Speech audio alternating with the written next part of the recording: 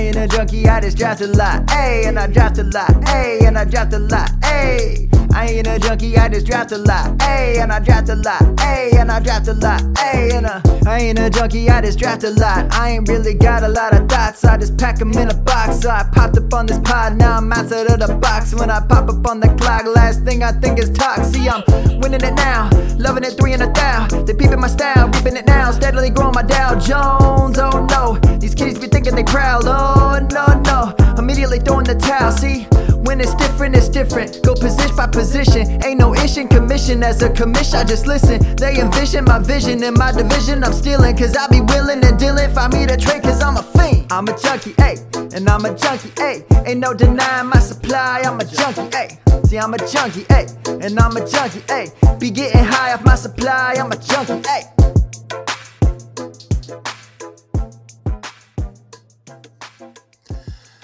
Hello, everybody, and welcome to episode 70 of the Dynasty Junkies podcast. I almost forgot. I'm a proud member of the Dynasty Addicts Podcast Network. And I am your host, Rocky Petrella at Dynasty FF Addict on Twitter. This week with my co-host, Andrew Hall at Andrew Hall FF. Andrew, how's it going? Going good, Rocky. Always a pleasure to be in the second chair to your first chair. Welcome back. One of these weeks, I think I need to let you be first chair, and I'll just sit back and you can do all the hosting. You can set up the show sheet, and I'll just play off you. Oh no, you do a great job. Keep going. I don't mind being second fiddle. This is perfect. Okay, and we have another great guest as we always do. This week it is Kyle Senra at Senra Says on Twitter. From the Full Press Fantasy Podcast, among other things. Kyle, how are you doing tonight? Fantastic, Rocky. Andrew, so I'm guessing you don't want to drive. Getting more Incubus jokes. We'll probably have more of those. Last time we pod together, we were trying to break a record for that. But yeah, it's great to be here. Fun talking with you last time we spoke, Andrew. And Rocky, glad to be speaking with you this time. Yeah, I love getting you on here. We got you on here because, I mean, you've been seemingly a big supporter of the pod. You're in the comments section a whole bunch of times. Like, we gotta get me out of the comments and on the show. So we finally made it happen. More comments. Here we go. There you go. Yeah.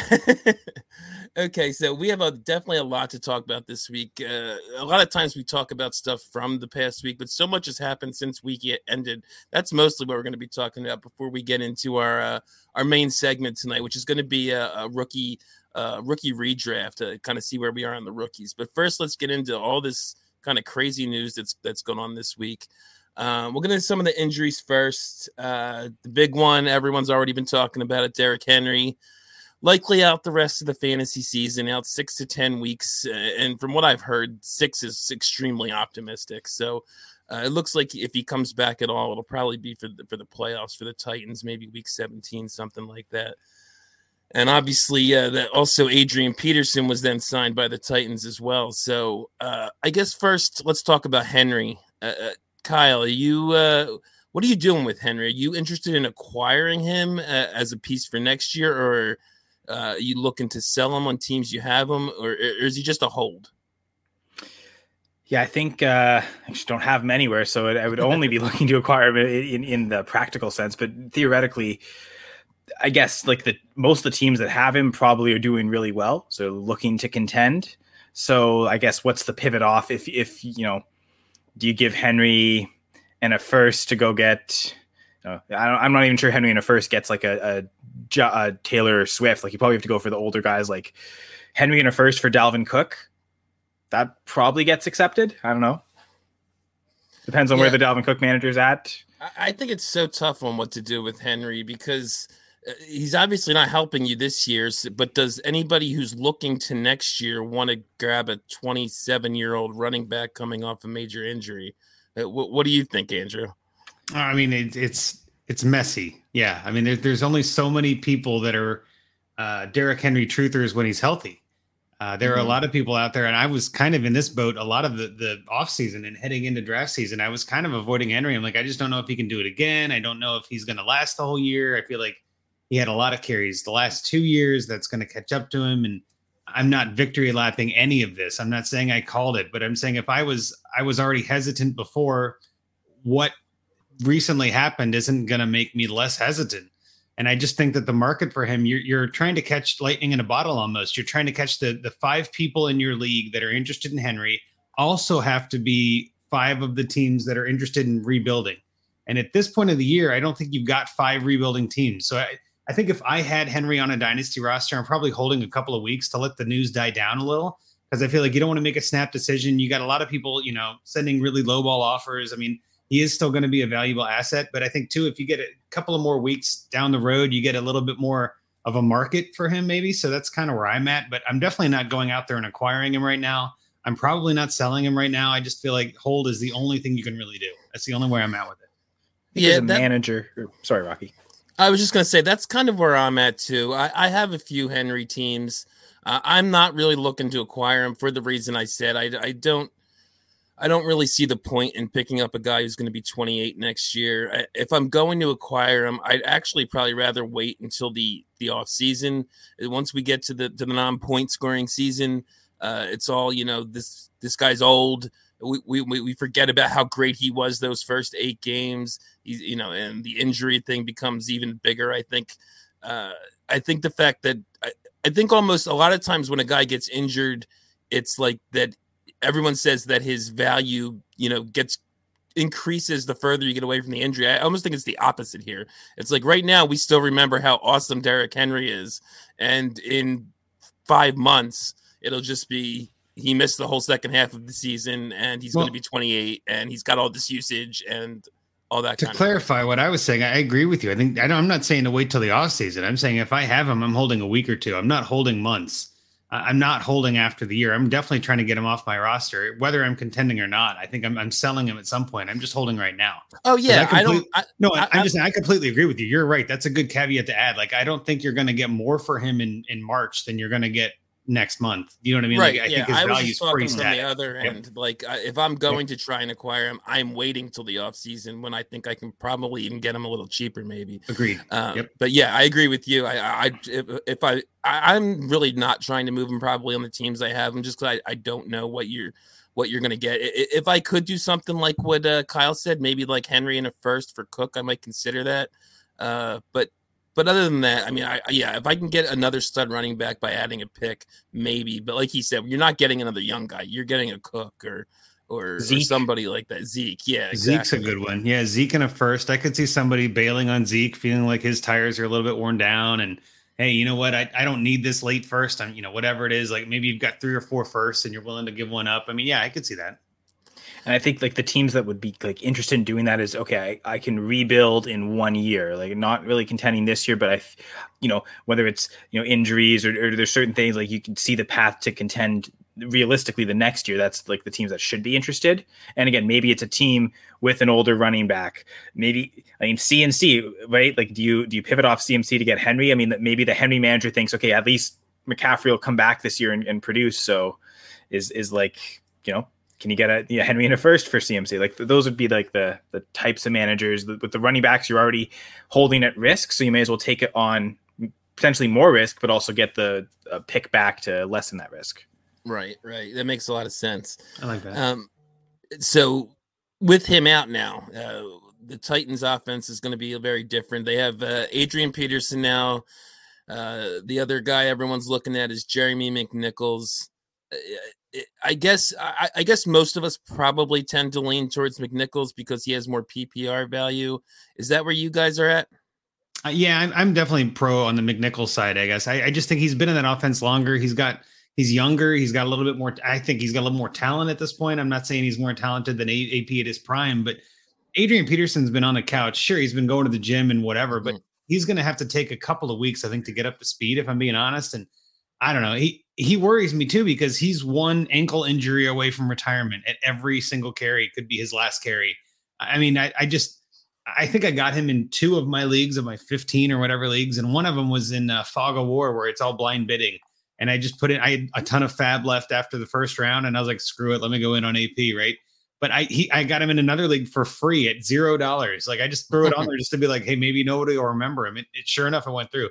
I'm not actively acquiring him. I'm not looking to go get him. I'm not trying to send him for a trade. And that actually there was another league where I got him and I sent him away for a second round pick. And I'm like, that's an easy accept. You know what I mean? Like, yeah, gladly. I got Adrian Peterson for free off waivers, and I, spent a lot of basically bought a second round pick. Exactly. And I'm fine with that. Like, it was a 23 second, right? I'm, 2 years out, fine with it. Like that. I am ecstatic about that. Like, I don't need AP on my roster. So yeah, I'm definitely on the team McNichols. I think he's probably going to get the first chance. And I mean, if he doesn't do anything with it, sure, maybe they turn to Peterson and see what he's got left in the tank. But I'm not excited about the Tennessee backfield anymore. That's for sure. Yeah, I think Kyle, you're going to say something. I want to let you go. Well, I was going to say, I like everything Andrew said about Peterson. I agree entirely with, but I also apply that to Jeremy McNichols. Like, I'm not excited about him at all. They don't really throw to the running back. Maybe that's how that offense shifts. But I kind of get the sense, I mean, they've got Ferkser, they've got Pruitt, they've got Jeff Swain. I feel like it's just going to be maybe more tight ends more than anything, especially if Julio can't come back. Like, those would be the pieces I think I'd rather invest in. If I'm like, again, the argument for McNichols being the pass catching upside. And I think, in terms of who's going to score the rushing touchdowns, I think that's got to be Peterson. So I'd actually say Peterson. I mean, I don't think McNichols has much dynasty value. So I kind of go with the guy I think can be for the fantasy playoffs, who's going to be like the higher ceiling every week. And I think it's Peterson with the touchdowns. I don't necessarily disagree with you. That's what I was going to say there. I actually did I have no interest in trading for either of them, but I got McNichols is owned almost everywhere before this happened in my leagues anyway. Adrian Peterson was not, and I got him in a lot of places. I bet a bunch of fab because I think he is going to be a startable asset, and that's very rare. Most of your waiver wire pickups in Dynasty, especially the ones I'm in, which are usually like 28 to 32 roster deep. So most of the time you're not getting a guy you can start. And I don't know how often I'll start him. I'd probably need some injuries and things like that. But like Kyle said, I think he's going to score the touchdowns, the rushing touchdowns they do get. I don't think that's going to be McNichols very often. And I do think he's going to get, probably not for the first week or two, but I think once he gets up to speed, he's definitely going to get a larger share of the rushing workload, I think. So, see, what I think is funny though is that I think this is probably the correct take. I think Tannehill's going to have to throw more, but Tannehill has rushed in a few touchdowns. I actually think Tannehill's the one that sees a benefit on all of this. I mean, I'm not disagreeing. Peterson definitely has some TD upside, but I've been entirely fine with Tannehill rushing it in from the 2. They used to give that to Henry to pound it in. I think it's going to be Tannehill now. I don't think it's going to be either running back. I think they're going to have running backs between the 20s, and when it gets in close, they're going to pass short passes to Brown or the tight ends and just rush it in. I think this is Tannehill to the moon season in my book, right? The biggest, I don't want to say benefactor of an injury, but I think the biggest fantasy winner in this is Tannehill. Really, I think that it just helps his value immensely right here, because the biggest thing in his way has been that running game, and now that running game is not at all what it used to be. And I think that you're going to say the narrative could go, well, now the teams are going to know he's passing and all this. They're still going to run the ball. It's not going to be leaning on Henry like they used to do. So I think Tannehill's the one that benefits here, and I'm fine with that. I have him in a couple places, and I'm like, yeah, let's do it, man. Let's get them points. I feel like he's already had a really good ceiling. Like he could have games where, on a few attempts could throw 4 touchdowns or run one in, like you said. But I think now the floor is going to catch up to where every week you're going to feel like he could be a top 12 quarterback pretty easily, or a top 15 quarterback, where he hasn't really kind of, he's been more of a top 20 guy weekly throughout the season, again, with the spike weeks there. Yep. Right. Yeah. This year, he hasn't been what he's been the last couple of years. And maybe he's been extremely efficient the last couple of years. Maybe this increased volume we're expecting will make up for the apparent lack of efficiency this year. So I think that's a good point, Andrew. I definitely like the Tannehill take there. So we'll transition to another quarterback here. Jameis Winston from the Saints. Tore his ACL. I had Jameis on a few teams. It was sad to see. He was doing well. He was keeping the turnovers to a minimum. They were winning, and then this happened. So, I guess my first question is do you think Jameis ever starts again at this point? Is Jameis value dust, or do you think that he can still be a starting quarterback in this league? I think he kind of proved something this year. And it's funny, like he's going to be the first player to get over an 8.6% touchdown rate over the last 4 years and not win the MVP. Mahomes did it. Jackson did it, and then Rodgers did it, right? So he's right now leading the league in touchdown rate. And I mean, I know, I think Stafford's at 8.1. If he explodes even further, he could surpass that, but likely Winston's going to finish the season that way.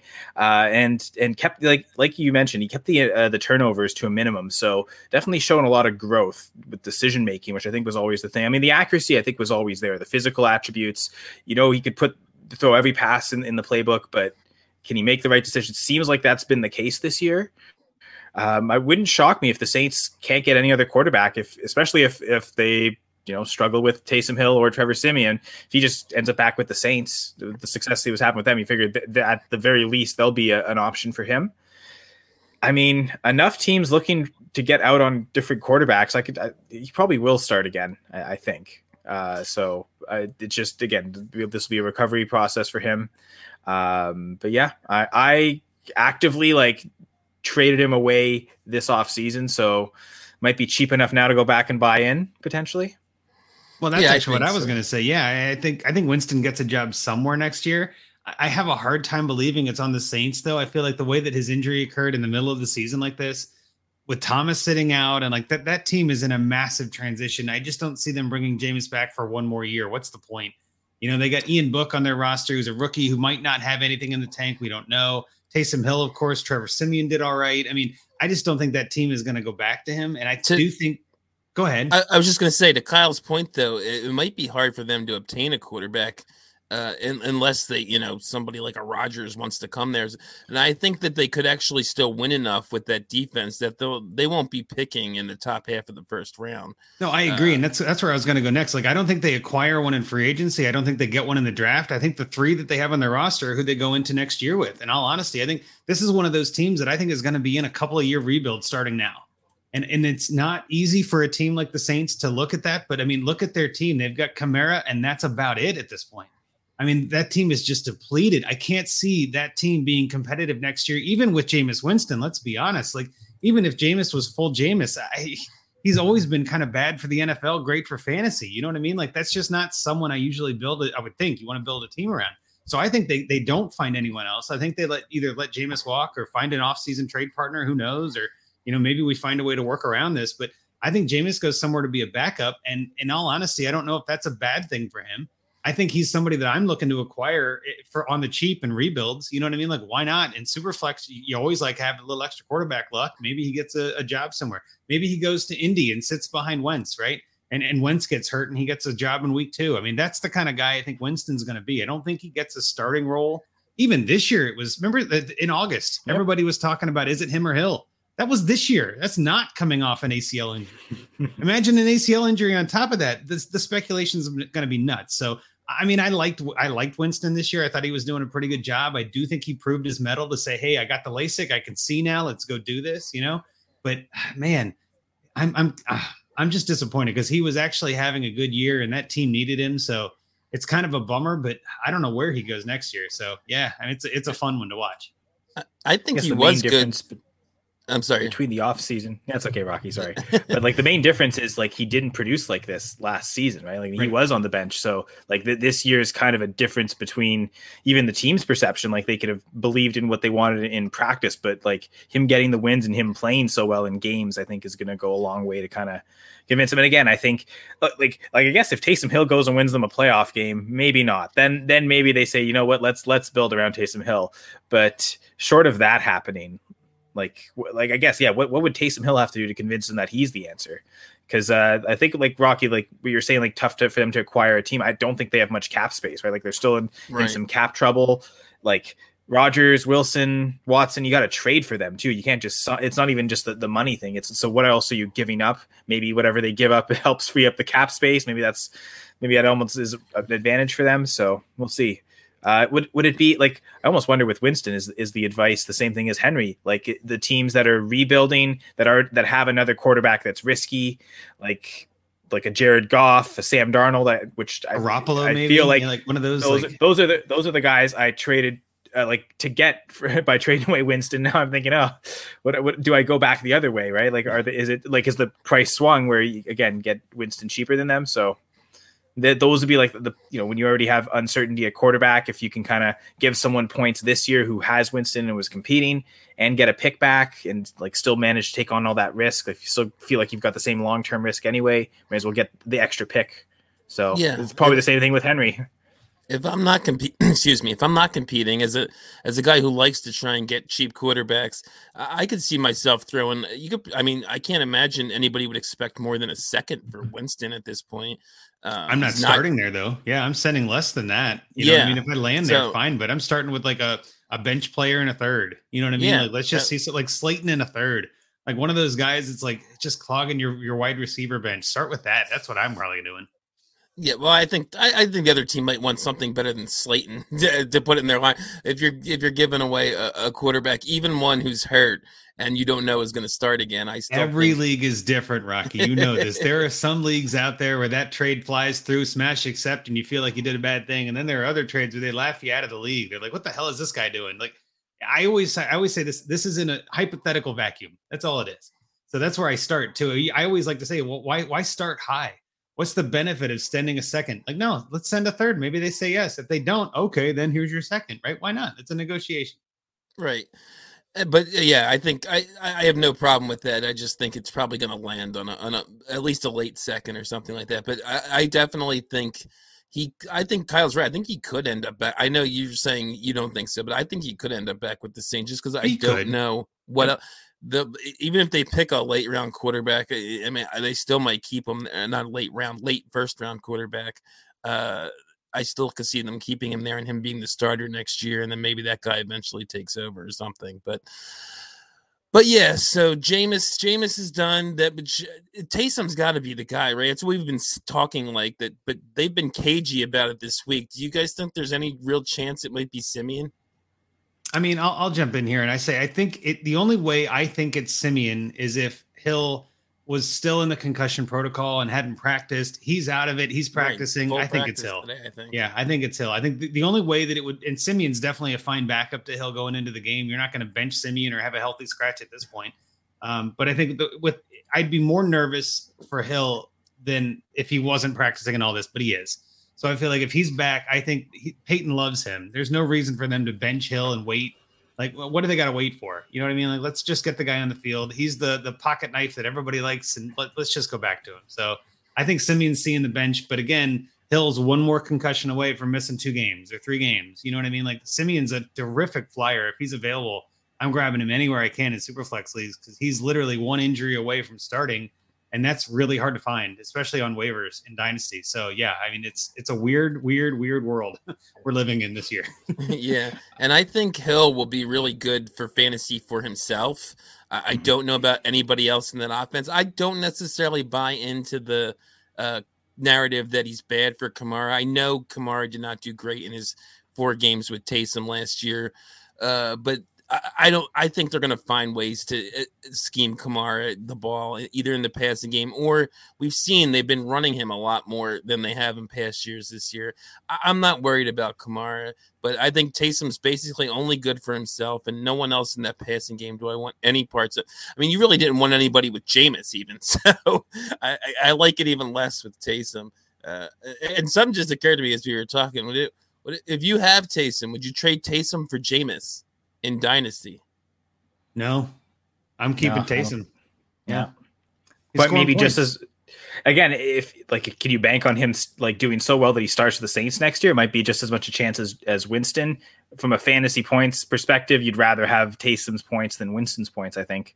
And honestly, you could probably get Jameis plus because Taysom's, if you're trading someone Taysom for Jameis, you're giving them a starting quarterback. So that should be at least worth a first. A late first, I think, or at least an early second. I mean, because Taysom's not a guaranteed starter beyond this year, so that kind of lessens the value a little. But most starting quarterbacks, you can usually get a late first or early second at worst for those low end types like Taysom or Heineke or something like that you at least expect to start the rest of the year. So. It's funny. I just looked it up because I was curious who has started more games, Taysom Hill or Trevor Siemian. Now they have Hill listed with starts, but I think those might be starts at tight end or wide receiver. But yeah, even so, it's still Simeon. So Simeon is 25 starts, one with the Jets. I forgot about that. But Hill is 21 starts in his career. But I think again only I didn't realize he started that many games either. Yeah, well, I thought he had a 14 game season with the Broncos, and he started every game for them. They went 8-6. Like, he had a winning record that year, and then he was in 10 starts, 5-5 the next year. So he had a winning record when he was with the Broncos. So like, he wasn't awful for them. I think he was better than Brock Osweiler was. That's a pretty low bar, though. Yeah, it is. Better than Brock Osweiler. Because lobster, right? They're really low. They're on the sea level. So this isn't a new injury, but Michael Thomas, we found out, is going to be out for the season. Sticking with the Saints here.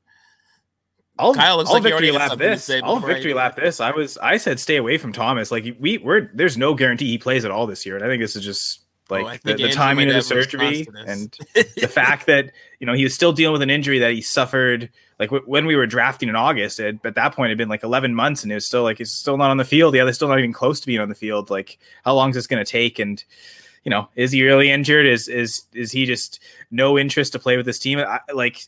Okay, I've got the going for two hat on, but I'll find my tinfoil hat somewhere. When Drew Brees a couple years ago, now that has been a couple years ago now, but like spoke out and like, still understand why the players are kneeling and all that controversy. And then like, he still played for the Saints that year. I remember Thomas, like, shortly after, kind of tweeted something out that was like really like he wasn't happy with it. Is this all still part of that? Like, the team sided with Brees in that, like, and brought Brees back, and he's still just mad at Brees and the whole team, and he's saying, okay, well, if that's how you're going to play it for the next until I'm, as long as I'm on this team, I'm just going to do whatever I can to screw this team over. Like, I'm not sure if it might be that, because that's when he started. Like, I feel like that offseason was he really started acting out, like, and the drama Mike Thomas really started coming. So is that like, if this is how this guy's going to act, well, I'm going to be just as big of an annoyance and problem for the Saints too then. Like, I wonder if it's that, but I'm victory lapping on Thomas. Sorry, everyone. Well, I do have an opinion on this, but it's not against that. I don't mind people saying, well, I was out on Thomas. Of course, everybody was out on Thomas. He was going in the 8th or 9th or 10th round in August. You know what I mean? Like, his risk was baked into his price. So that a lot of people were out on Thomas. If he wasn't injured, he would have been a 2nd round pick. Easy. Yeah, so like, true. Of course, everybody was out on Thomas. And after rounds and rounds and rounds, you're just sitting there going, man, but that upside is good. And does anybody remember Antonio Brown being a big distraction for the Las Vegas Raiders? Right. And then, oh my gosh, he's never playing football again. Oh, wait, no, he got signed by New England. That all of that was possible. All of that was possible. There were so many, like, his variation from 0 to 1,000,000. Like, he had so much of a wide range of outcomes. The thing that I took umbrage with, and I went to Twitter with this, was there are a lot of people out there saying you're an idiot if you drafted Mike Thomas. And I'm like, highly disagree with that. It is not a personal attack spot. You can victory lap saying I called this, or I was out and it came through correctly. But for me, this is an injury related thing. That is luck related. Yes, you picked the risky player and it didn't pan out. That's bad luck. It's not a lot of bad luck. It's a little bad luck, right? It's a little, hey, you didn't risk a lot. You didn't get a lot of reward. It's fine, right? And this is where I think that the difference comes in. There's a lot of vitriol, especially on the Twitter machine, of people calling people out and saying, I told you, you should have listened to me. You're all idiots if you drafted him. That's the line for me. That's not okay. Because, like, yes, everybody knew that he was injured. And I wouldn't even say everybody. There were a lot of us. In Scott Fishbowl in July, we drafted him. You know what I mean? Like, nobody knew any of this. We all thought he had the surgery in January, right? So, again, using this blanket statement in hindsight, in my opinion, is a little bit, it's ballsy to me. Now, listen, we don't know when everybody drafted, right? I know I had a draft early August where Mike Thomas was supposed to still be playing. He went in the 4th round, I believe, not by me, but to someone else. And I was like, I think that's a good value. Like, 4th round, good pick. Just because we later found out information and now know he's not playing does not make that a bad pick, or does not make that bad process. We always talk about process over results. This is the results. We're looking at the results. You can't then go back and look at the process and go, oh, that was bad. No, that process leading up to that was actually fine. In the 8th, 9th, 10th round, that kind of risk is perfectly fine in my book. There are so many players that went ahead of him. Ayuk was what, a 3rd rounder? And I would argue Ayuk had the exact same level of risk, but a much higher price tag. but nobody's victory lapping Ayuk.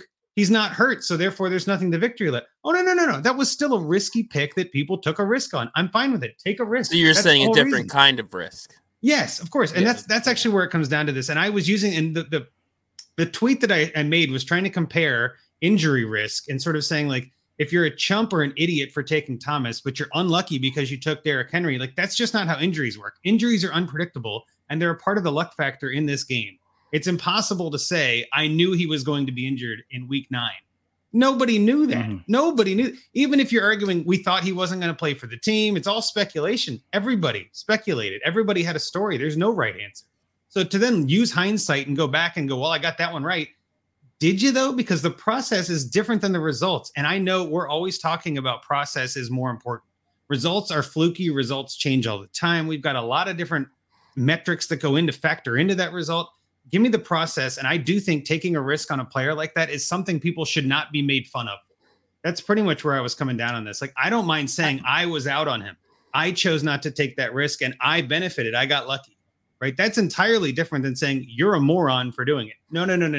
That's the line. And I totally agree with that. I mean, I didn't see it as much, I guess, as you did. Maybe I need to pay more attention to Twitter, or maybe I don't for that very reason. But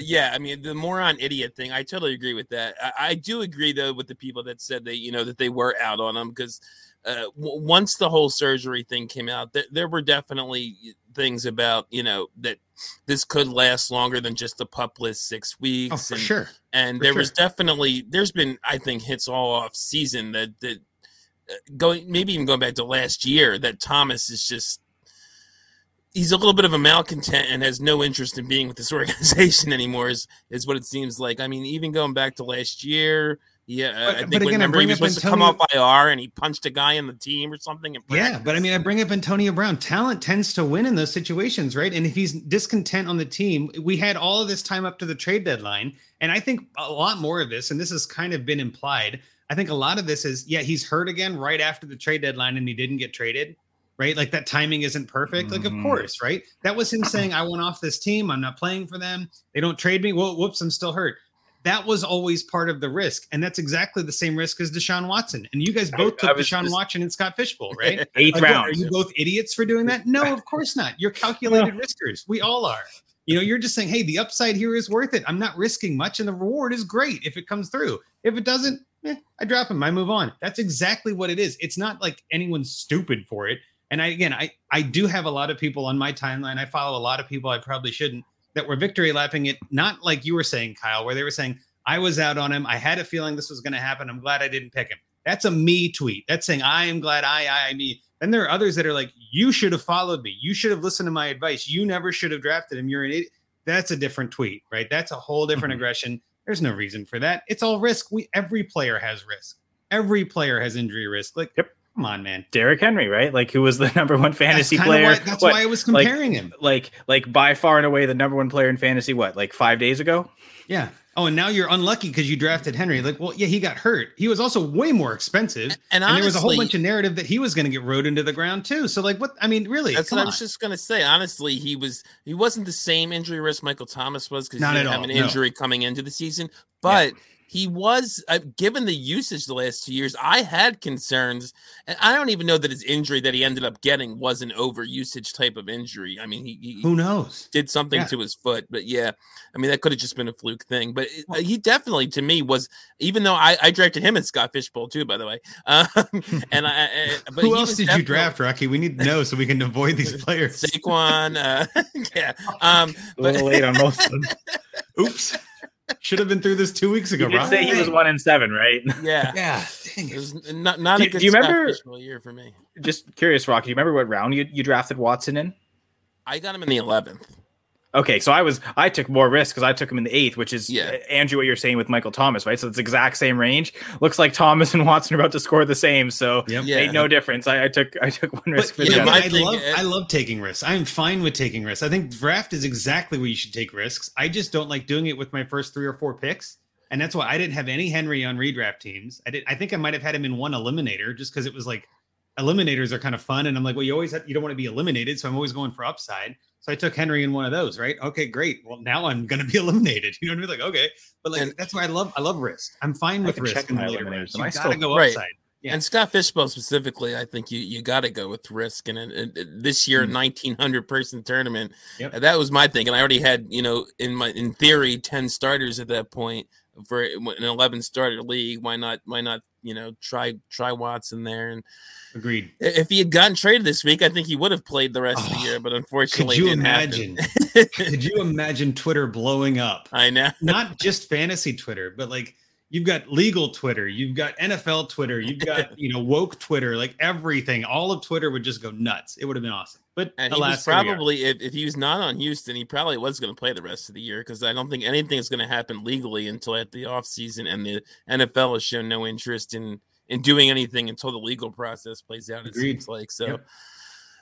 But unfortunately for my Scott Fishbowl team, which probably couldn't have been saved at this point anyway, and some dynasty teams, I bought him cheap on during the offseason. It did not happen. So the last one more quarterback. This isn't necessarily an injury per se, but Aaron Rodgers, first he gets COVID, and then we have the whole he was vaxxed, he's not vaxxed now. We thought he was vaxxed.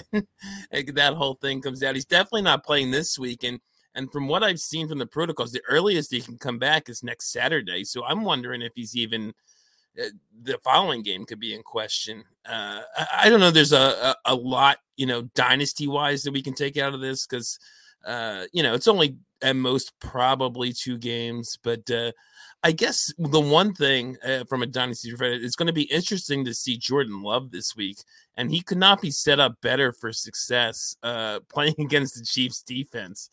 So, Kyle, any thoughts on Jordan Love? And I guess he's probably going to be the quarterback next year, right? You think? I mean, everyone expects Rodgers to leave. I think, I know some recent stuff Rodgers was saying, some good conversations between him and Gutekunst. It seems like that relationship just between the two of them has been smoothed out. So I don't know. The more this season's gone on, the more the less convinced I am that he's leaving, especially like when he first returned to training camp. The way the contract restructured, like Green Bay was already going to have to eat dead cap next year if they moved on from him, but that increased. So suddenly Green Bay's motivation to keep him has gone up just basically since August. So I almost think it's more of a 50-50 at this point. And it might just be, how does the season end? Right. This whole situation, I don't know that I've heard some people on Twitter say that, I don't know if it's the team necessarily sees it as that negative. Maybe the fan base does. And I don't know if does that influence the decision. I think, and you're right, Rocky, in the thinking he might not play next week. The Geno Smith Seahawks, sorry, Geno Smith, the Jets. Imagine that. But the Geno Smith Seahawks, I don't think scare you as that much, especially in Green Bay. I mean, I think that's the one advantage is that Rodgers wouldn't have to travel. That game's in Green Bay, so if he get cleared Saturday and be there Sunday, but they have a bye the week after. I could see them just committing. We're going to give Jordan Love these 2 weeks. And if you're already going to have him face Patrick Mahomes, might as well have him face Geno Smith as well. But yeah, in terms of what he can do, sounds like he's going to have the full complement of receivers. Looks like Adams is there, Lazard, Valdez-Scantling's been activated off IR. That's still uncertain if he's going to play this week, but I think he's at practice, so should have all the weapons. I don't know if you really want to play anyone outside of Adams or Jones, maybe AJ Dillon. I'd venture Lazard in deep enough leagues. I think I've got one going where at least one where I've got Lazard going. So I think I played Nyheim Hines in that league. So I'm already off to a good start, it seems. So maybe we'll test the luck there with Lazard. I have a start 11 league where I'm pretty sure I'm going to have to play MVS, assuming he's active. But can you imagine, Andrew, especially if they miss 2 games and the Seahawks defense isn't particularly good either, if Jordan Love has 2 really good games the next 2 weeks? I mean, okay, it's possible. I'm nervous for both ends of the spectrum, I guess, where I'm at. I'm nervous for if Jordan Love is terrible, what that means for the team, what that means for their choice, what that means for the fan base, for fantasy and all this. I think the way that this decision and this timing has happened, it gives Jordan Love plenty of time this week to get installed as the quarterback. So they're not going to have that excuse where last minute Aaron Rodgers can't play and we had to throw Love in there. That's not going to be the case. So there's no excuse if it goes badly. But on the other end, if it goes really well, I mean, how do you go back to Rodgers if he stomps the Chiefs 45-0? You know what I mean? Like, if he comes out there and just looks like a baller, how do you go back to Rodgers, especially right away and with everything going on? I mean, Rodgers has already said he wants out of there. The trade deadline has passed. So, and I don't think that there was going to be a trade anyway, but this could be one of those things where they just bench Rodgers and say, hey, we can't trade you. We missed the deadline. Our new guy is actually doing really well. We know you're not here next year. Ride the clipboard and let him learn from you. Like, there's a potential here that Rodgers doesn't play another down the rest of the year. Now, granted, that's a small, small down. I think no matter how good he plays, that will not happen. No, I mean, that's a small chance. That's a small chance because Rodgers could look at this too, and with all this drama, and be like, "I don't want to play." Like, we don't know. Odell Beckham is sitting out. There's a whole bunch of craziness happening, right? And I'm not saying it's likely. I'm not saying it's possible. I'm not saying go grab Jordan Love. He's a QB1. I'm just saying there is a non-zero chance that Jordan Love takes this job.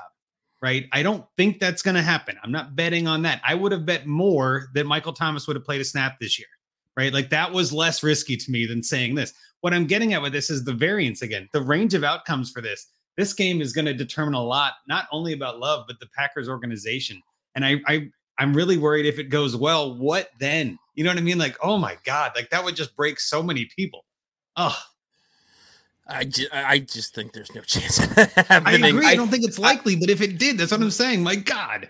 I think that would speak volumes to who really gets final say, right? Like, I could see Gutekunst maybe, like, I still think, like, I know everyone kind of tied that pick to LaFleur, wanted Jordan Love. I don't see that. I think that was purely Gutekunst. Like, this is the stamp I want to make. Like, Ron Wolf brought in Brett Favre. Ted Thompson brought in Aaron Rodgers. So who's the quarterback I'm going to bring in? Like, right. The legacy pick. I kind of got that sense. So, like, if the GM could really push it and have that authority to kind of make that call, I could see it. And I think that would, if Love, like if like your scenario plays through, Andrew, and Love forces Aaron Rodgers on the bench, then I think that'd be proof of that, like who's really in charge there.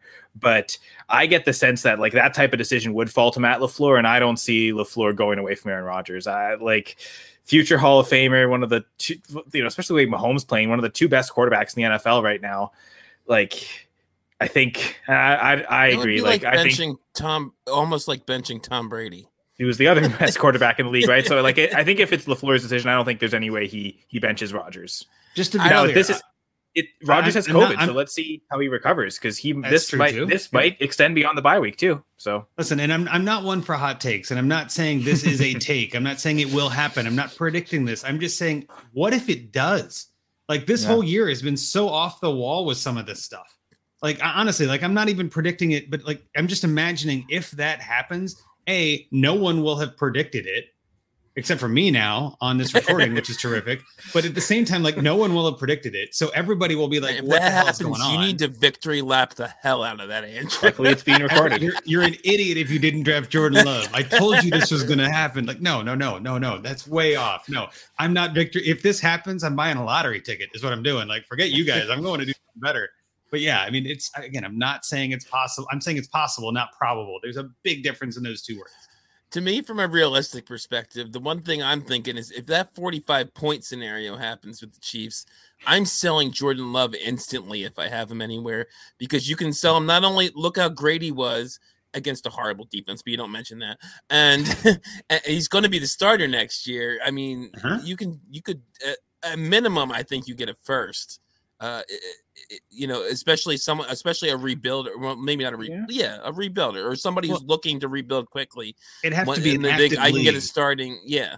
Because you only have 1 week to sell it. You know what I mean? Like, if that's the case and Rodgers comes back, you got to be like a trade addicts league. Like, you got to get some people that are just going nuts. And you might just spam offers, send it to every team in the league. Doesn't matter. Don't even look contender rebuild. Anyone who gives me a first, like, and whoever clicks first gets him. And then maybe a contender takes him thinking he's going to start the rest of the year and they're going to bench Aaron Rodgers. I'm not, if anyone's listening, I am not going to accept that offer. I'm just not. To be fair, like, I don't think Love's ever been worth a first, but that would be the scenario where he finally would become. I think at some point, maybe next year when everyone sees what he's doing as a starter, that's maybe when that price will come up there. But like, he wasn't going in the first round of his rookie drafts. I don't think at any point he's been worth a first. So that would be the scenario where, that's the sell high for sure. If he goes like for like 320 and 4, and you can throw in he's going to be the starter next year. I think you can probably get a first for him if that were to happen. Does he get the Matt Flynn 6 touchdown game? Yeah, exactly. Man, there's so much stuff going on here. We still have stuff, multiple other things to get to before we even get to our rookie draft. We got to move this along here. So I think that pretty much is the injury stuff we had. Yeah, I definitely, before we move on, I do want to talk about Ridley. I feel like we've covered a couple of these other ones, but I don't know if we've covered Ridley enough. And I do think this is worth discussing because Ridley is an enigma, right? It's not an injury like we're used to seeing. It is an injury. It's a mental health injury. And I think this is something we need to normalize a little bit more, right? You can get scarred mentally. You can have issues mentally that cause you to affect your physical being, right? And I think we're seeing that here. And we've seen it a few times over the last couple of years. I'm a big advocate for, speak your truth, do what you got to do. If you're not fine, be fine, get fine, right? And I really respect Ridley for doing this. I don't think 10 years ago, I don't think this would have happened, right? I don't think that we would have had the right landscape for this to be a thing. And I do respect and really do want to say that it's probably the hardest decision he's ever had to make is saying, I am not well and I need to take a break. That's so hard to do with the NFL and everybody focusing on you. But we're here to talk dynasty. We're here to talk fantasy football. As much as I want to talk about the real stuff, what are we doing with Ridley in dynasty? I mean, like, what's he worth? Is he coming back in 2 games or 2 years? Does he pull an Andrew Luck and never play again? I mean, the variance on this guy is just through the roof right now. And I'll tell you what, I will say this. I traded Ridley and Edmonds for Tyreek Hill 2 weeks ago. And everybody in that league was like, oh, he's going all in. And I'm like, it felt like a fair trade, right? Like Ridley's going to be the next guy, but I'm trying to win now. And Tyreek Hill and Chase Edmonds hasn't done much. So I'm like, I'm fine with this. That trade looks amazing now, right? Like, but I'm not victory lapping this. Like, it's just, I got lucky. You know what I mean? But I have another league where I've got him and somebody sent me a third for Ridley. And I'm like, I can't take a third for Ridley. I'd rather hold him for that price. So like, I guess, and Rocky, as someone who's in a bunch of trading leagues, I mean, have you seen any Ridley trades go down this week since he announced this? I really haven't. I don't think he's been traded in any of the Trade Addicts leagues I'm in like half of them at this point. And well, yeah, once you become co-host, you get to be in multiple leagues. Yeah, I haven't. I've seen some thrown out in the Cool Kids Club chat, the Patreon chat for Trade Addicts, and I think a lot of them were fairly cheap. I know there was at least one that was like a second plus some not really significant player or something like that. I'm not moving him for that. I would need at least a first. Probably plus something, probably plus a player. And I don't think most people want to give that right now because of the uncertainty. So again, much like Henry, to me, he's a hold. And maybe I'm just too high on Ridley. I don't know. But I also think even people could argue he's been underproducing this year anyway from what we expected. But for all we know, this could have been bothering him all year, whatever's going on with him mentally. And it may have been affecting his play. That's I kind of think it may have. So I think so too. So too. And I just because I was curious if you had an answer, and I guess I'll let Kyle talk after this. I do want to hear his opinions here, but I pulled up DLF Trade Finder just to kind of see some recent trades because again, I think the recent ones are where it's more important. Like you can't look at a trade from a week ago. That value changed so much on Sunday. But I mean, there's the most recent one that comes up, and I'm looking here. This is in a This is a 2 QB, so a super flex league, Antonio Gibson for Ridley in a second. Which side of that would you take, Rocky?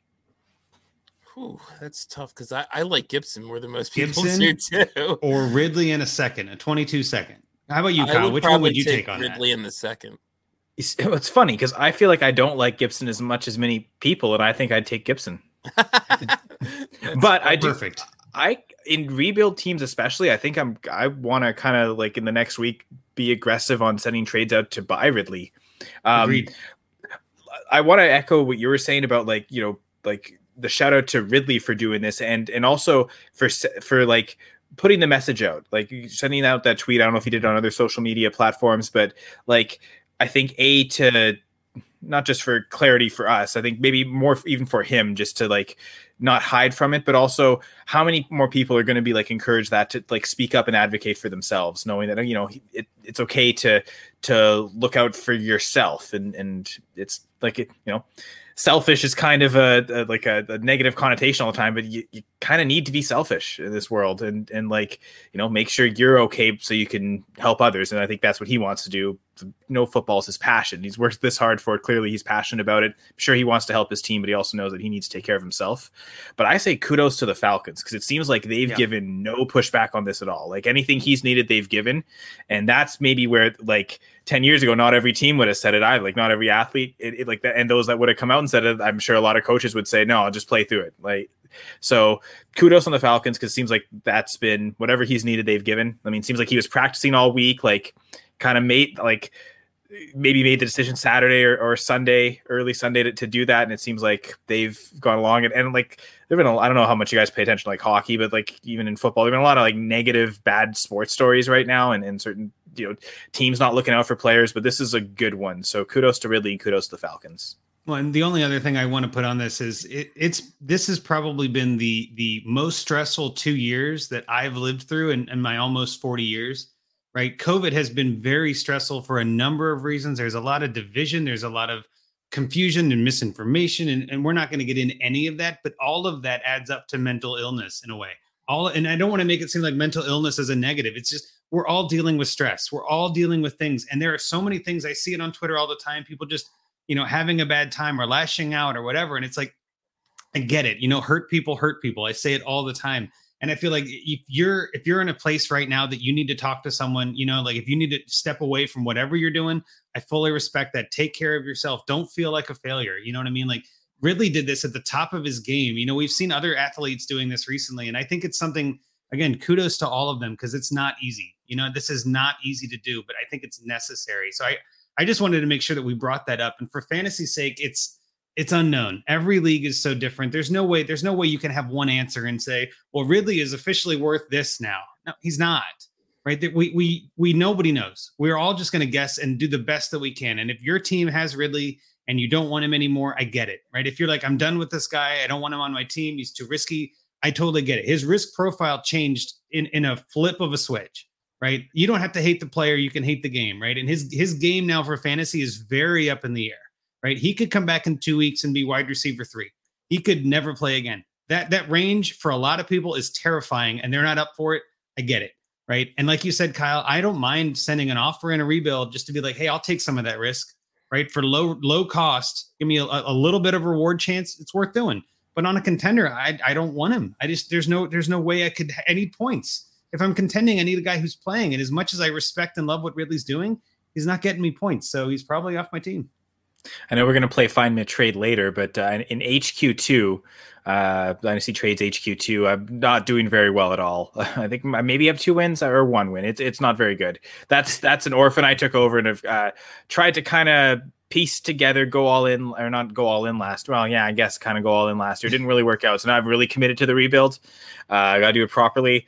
And like I've got Brandon Cooks is a good piece. And I'm wondering, do I have to add to Brandon Cooks to get to Ridley? If it is like, is that like Cooks in a third, maybe gets that done. Cooks in if I've got late seconds, may have multiple seconds in that league. I'll have to check, but like, I'm wondering what the pivot is from Cooks to Ridley. But there are so many wide receivers to pivot from. You could go from different directions. Like, am I going to give up an elite player on a rebuild team and get Ridley in a first back or something like that? Or do I, still get a receiver that's lesser valued but the gap is much closer than it had been. So like, maybe, if you'd like before the season, Brandon Cooks in a second probably would definitely not have gotten Ridley. But now I don't even know if I want to send that. Like I even get it for less. So that might be the way there. So I asked you a question, but I just kind of talked through and never gave you a chance. So if you want to answer, feel free.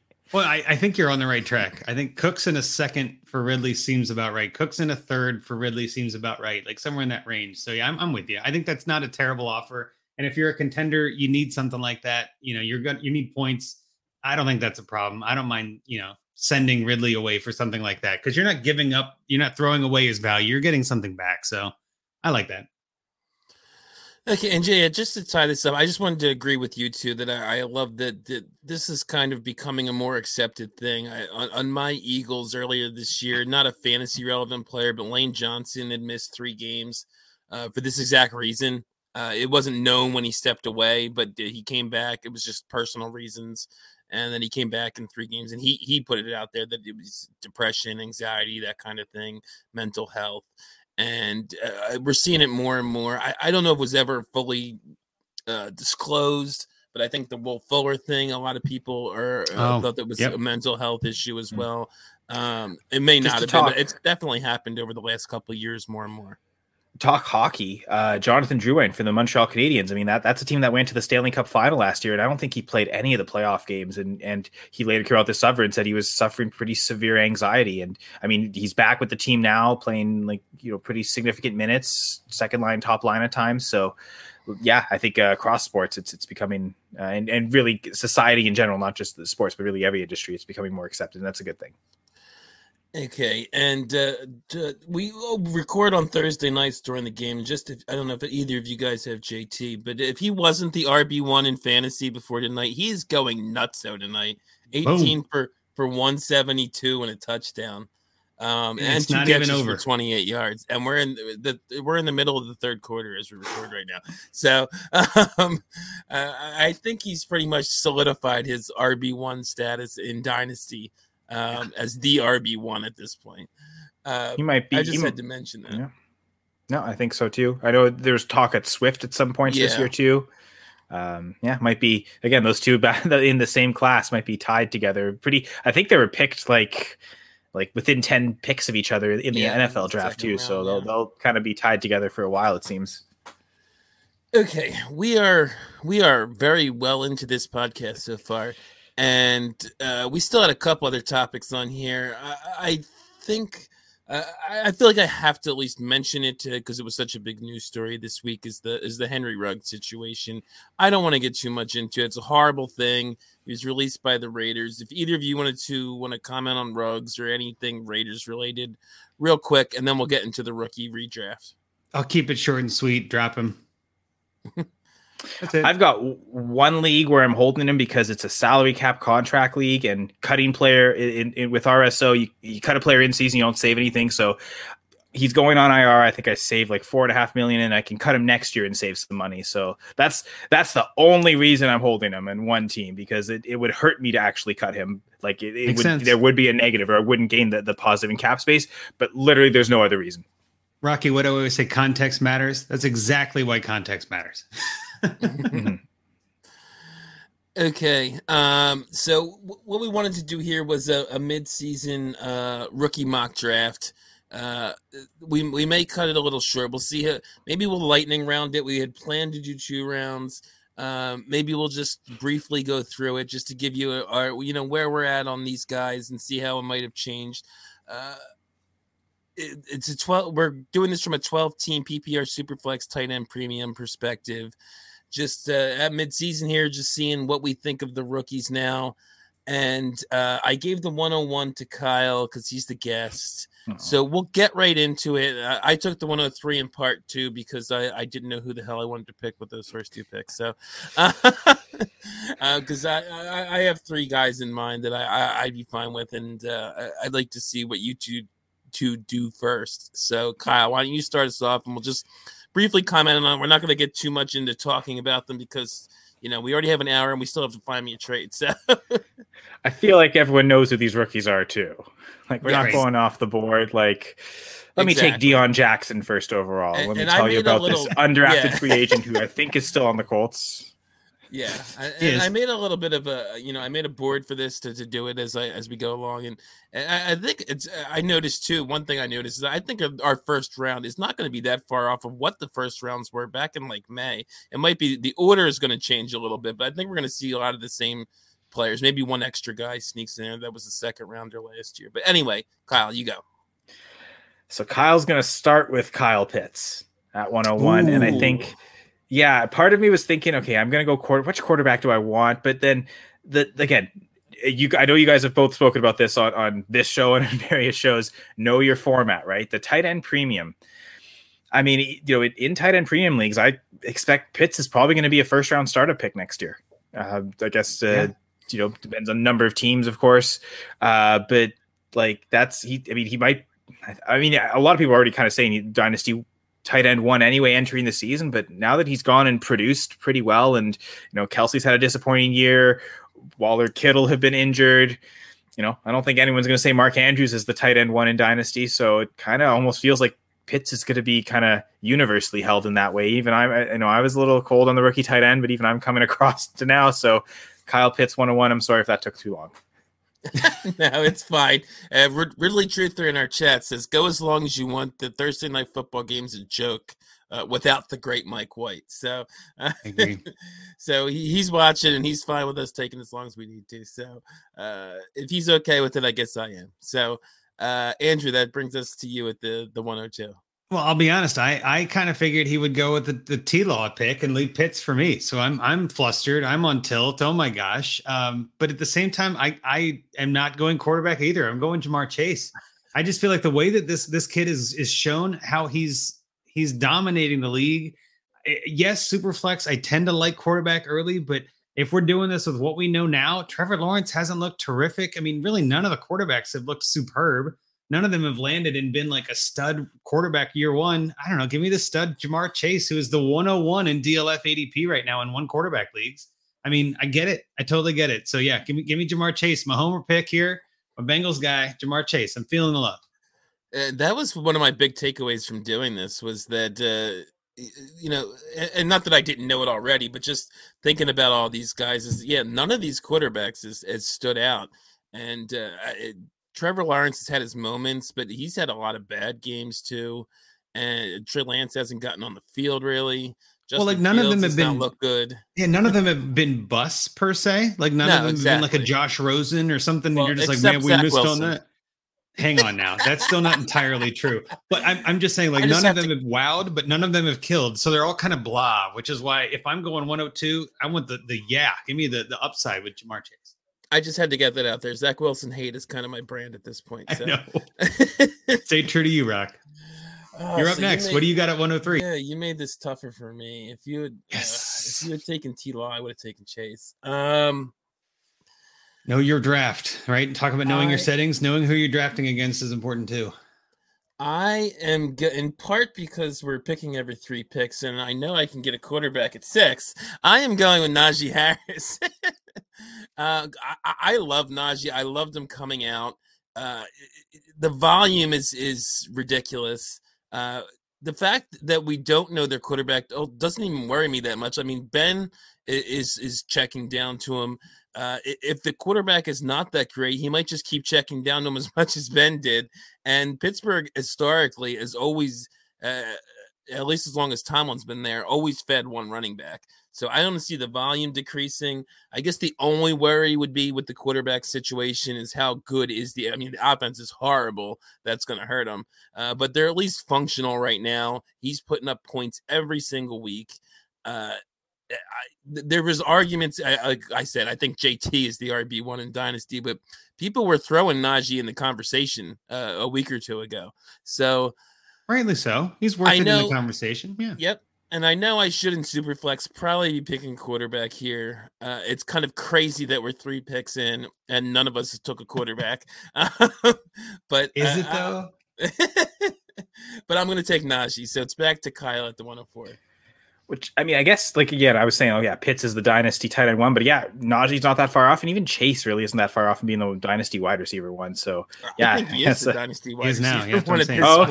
Never mind. I was wrong then. Maybe I should. Well, I guess I was wrong to take Kyle. I mean, that's not official anywhere, Kyle. I'm just saying. I think that a lot of people are thinking that way at this point. Yeah, I think wasn't this his worst game this last week, and he scored like 13 points in full PPR. So, like, that's pretty incredible. I think like Devontae Adams had a season like that in 2018 where he scored, I think it was at least 16 fantasy points every week. So that's, if you can get that type of floor, that's pretty incredible. And he's doing it as a rookie. Yeah. So here we go at quarterback. And I almost did make this pick at the 101. And it's funny because I feel like the rookie season is very similar to another quarterback that, pretty close to being the overall dynasty QB1 right now. I'm going to say Justin Fields. I think at this point, QB5 last week, he's shown the ceiling.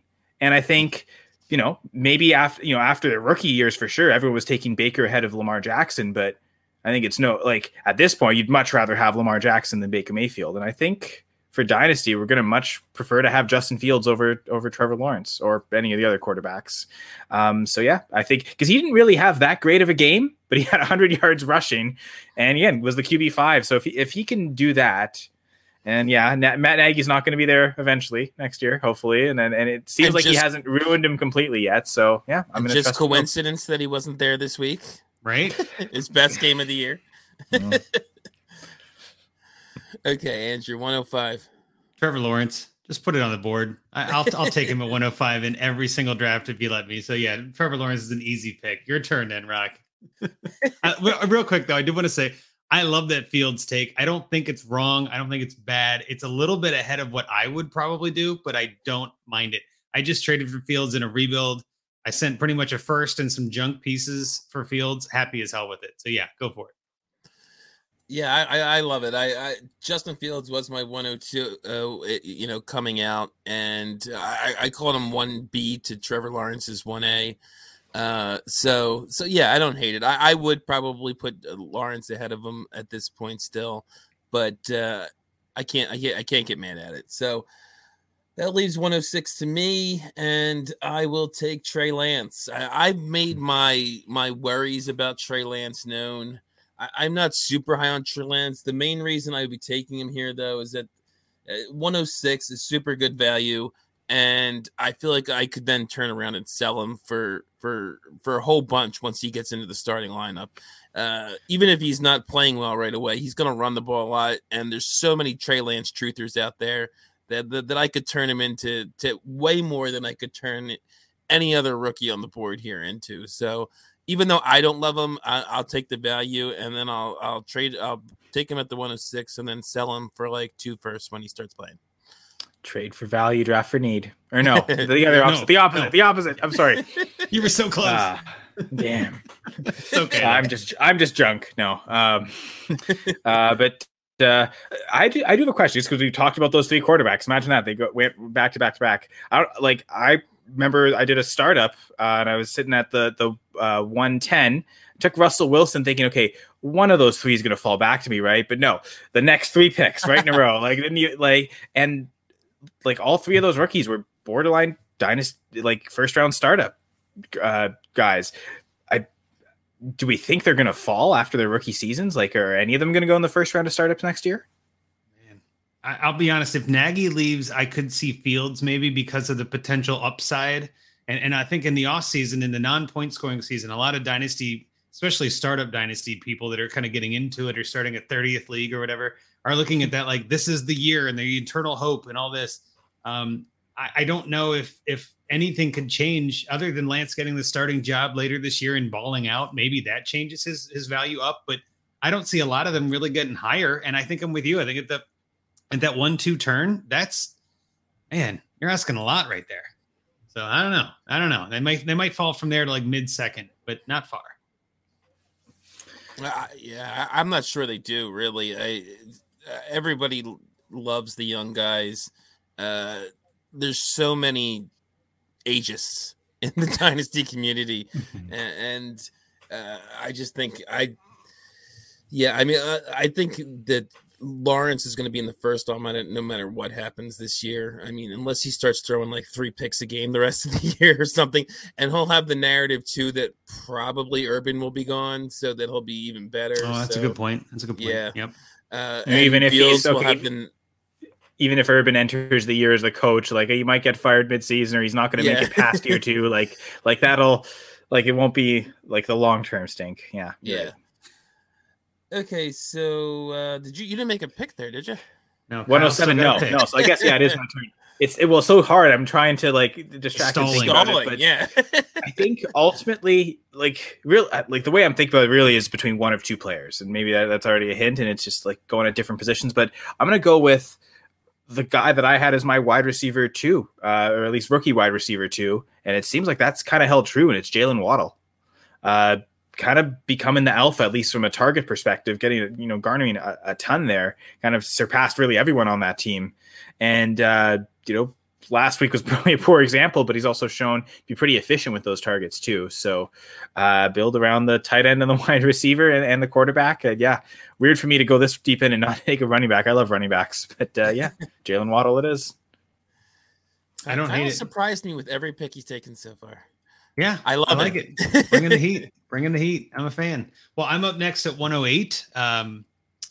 I'm torn between two players. Also, I was torn between three, and now it's two. I mean, Waddle was in the top of the two, but I think looking at the way this draft is going and what we know so far and everything like that, I think I'm going to go with another receiver with Devonta Smith. I think that he's still. I mean, again, I don't hate Mac Jones. I don't hate the other guys on the board and things like that, but I just think that Devonta Smith's probably got a longer lifespan and longer shelf life, whatever you want to call it. And I just think that that team's going to need to filter through him at some point. So. I mean, he was a lot of people's second, 102 pick kind of a thing in one QB leagues at least. So, yeah, give me Devonta Smith. I don't think that's a bad pick there at the 108. Yeah, I'm a big Devonta. He was my wide receiver too. Before he landed on the Eagles, I am not a homer, but he's shown flashes. And but I'm glad that you guys went receiver because you guys took the guy I would have taken at 107. I mean, you passed on the guy I would have taken at 107, which is Devontae Williams. He was my RB2 coming out. I know it's not been great statistically, fantasy point wise this year, but he's looked great. I mean, every game, it seems like he has some game, some run where he's great looking run where he's breaking a whole bunch of tackles or doing it after reception. He is decent in the passing game as well.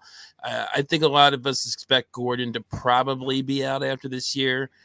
So I think next year it could be to the moon. I mean, he's like I said, the tackle breaking ability is what everybody loved about him, including myself coming out of college, and it's translated to the NFL level.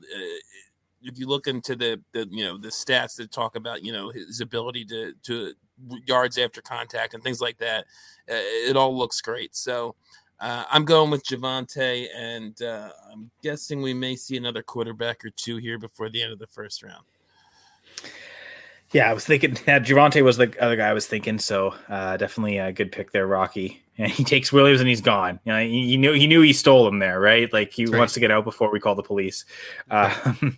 No, so I think this is tough here too. Sitting at the I do math right, 110. I guess could really go in any position here. Really, I think there's one guy at each of the four positions that could all say they're worthy of being this 109 pick. Again, knowing the format does tend to lead towards quarterback, so I think that is where I'm leaning. Okay, I'll lock it in. Yeah, Mac Jones. Here we go. There we go. Mac Jones at 110. Yeah. I think probably would have been Zach Wilson before the season, but just because it's been so bad, and like Andrew, we're talking about all the rookie quarterbacks have struggled.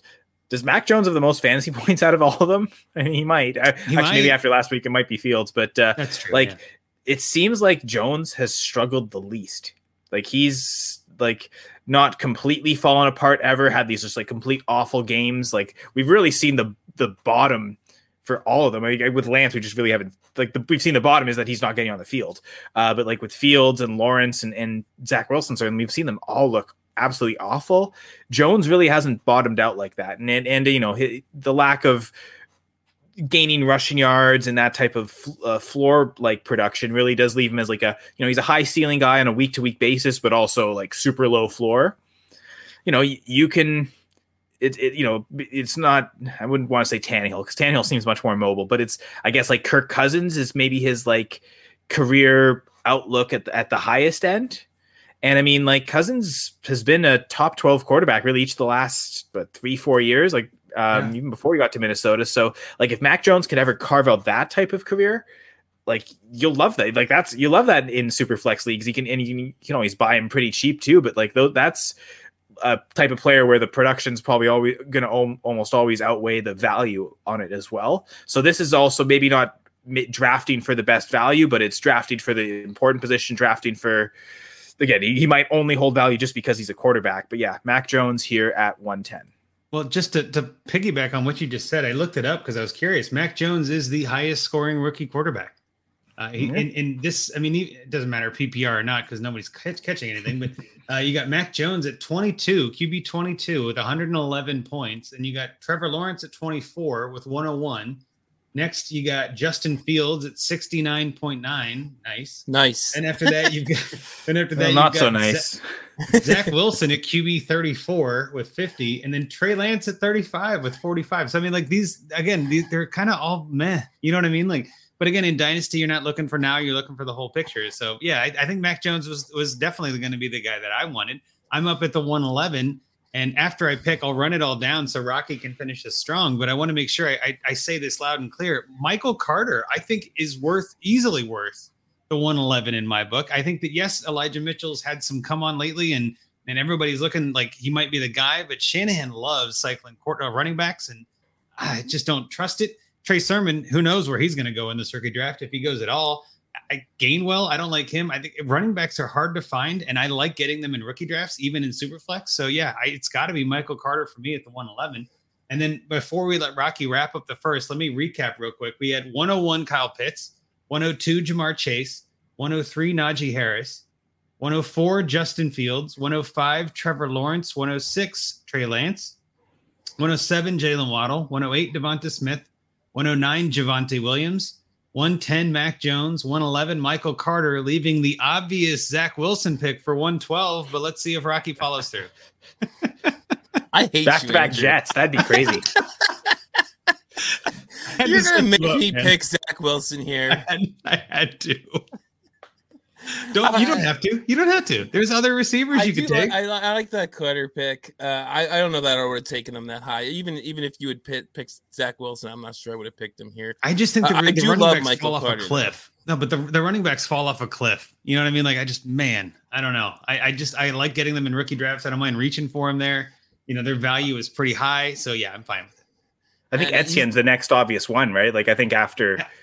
Like, because I don't think any of the other rookies have really touched with even Williams hasn't produced that much. But yeah, I did consider Etienne, but again, he hasn't played in his injury. Like he's easily a second rounder for me. I don't like taking him in the first year, but that's a valid argument. Yes, it's funny because I'll victory lap on Carter too because I had him as the clear RB4 in this class. Like I know everyone was in on Sermon, but I kind of avoided Sermon, and I didn't really have that much Carter, but certainly more. In some important spots, and I know some people were saying like even like the 208, you're still wasting the pick there on Carter, but looking pretty good now. Yep. Yeah, he's got great PPR value, and he basically when I looked at him coming out, he could do basically everything. He just lacked the size, and he's kind of showing that now. He's running well. He's catching the ball. And I'm trying to stall here because I don't want to make this pick. But I am going to pick Zach Wilson for the same reason that I picked Trey Lance. I think I can get more for him than I could get for anybody else. So I will hold my nose, pick Zach Wilson, and then immediately trade him to some Zach Wilson truther that thinks he could be, still a thing. What are you throwing? I've got Mac Jones. What are you throwing on top of Wilson to get Mac Jones? I'm not giving more than a second on top of Zach Wilson. Is it the very next pick? Then I can take. There you go. I'll give you the 201.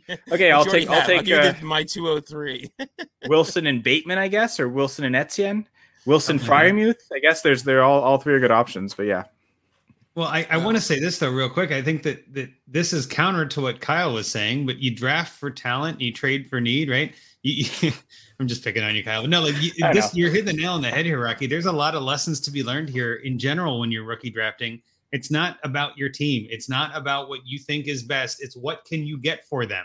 There's a lot of rookie drafts that I've been in where I'm like, I don't like this player at all, but he's easily the most valuable asset left on the board, and I will gladly take that guy and trade him.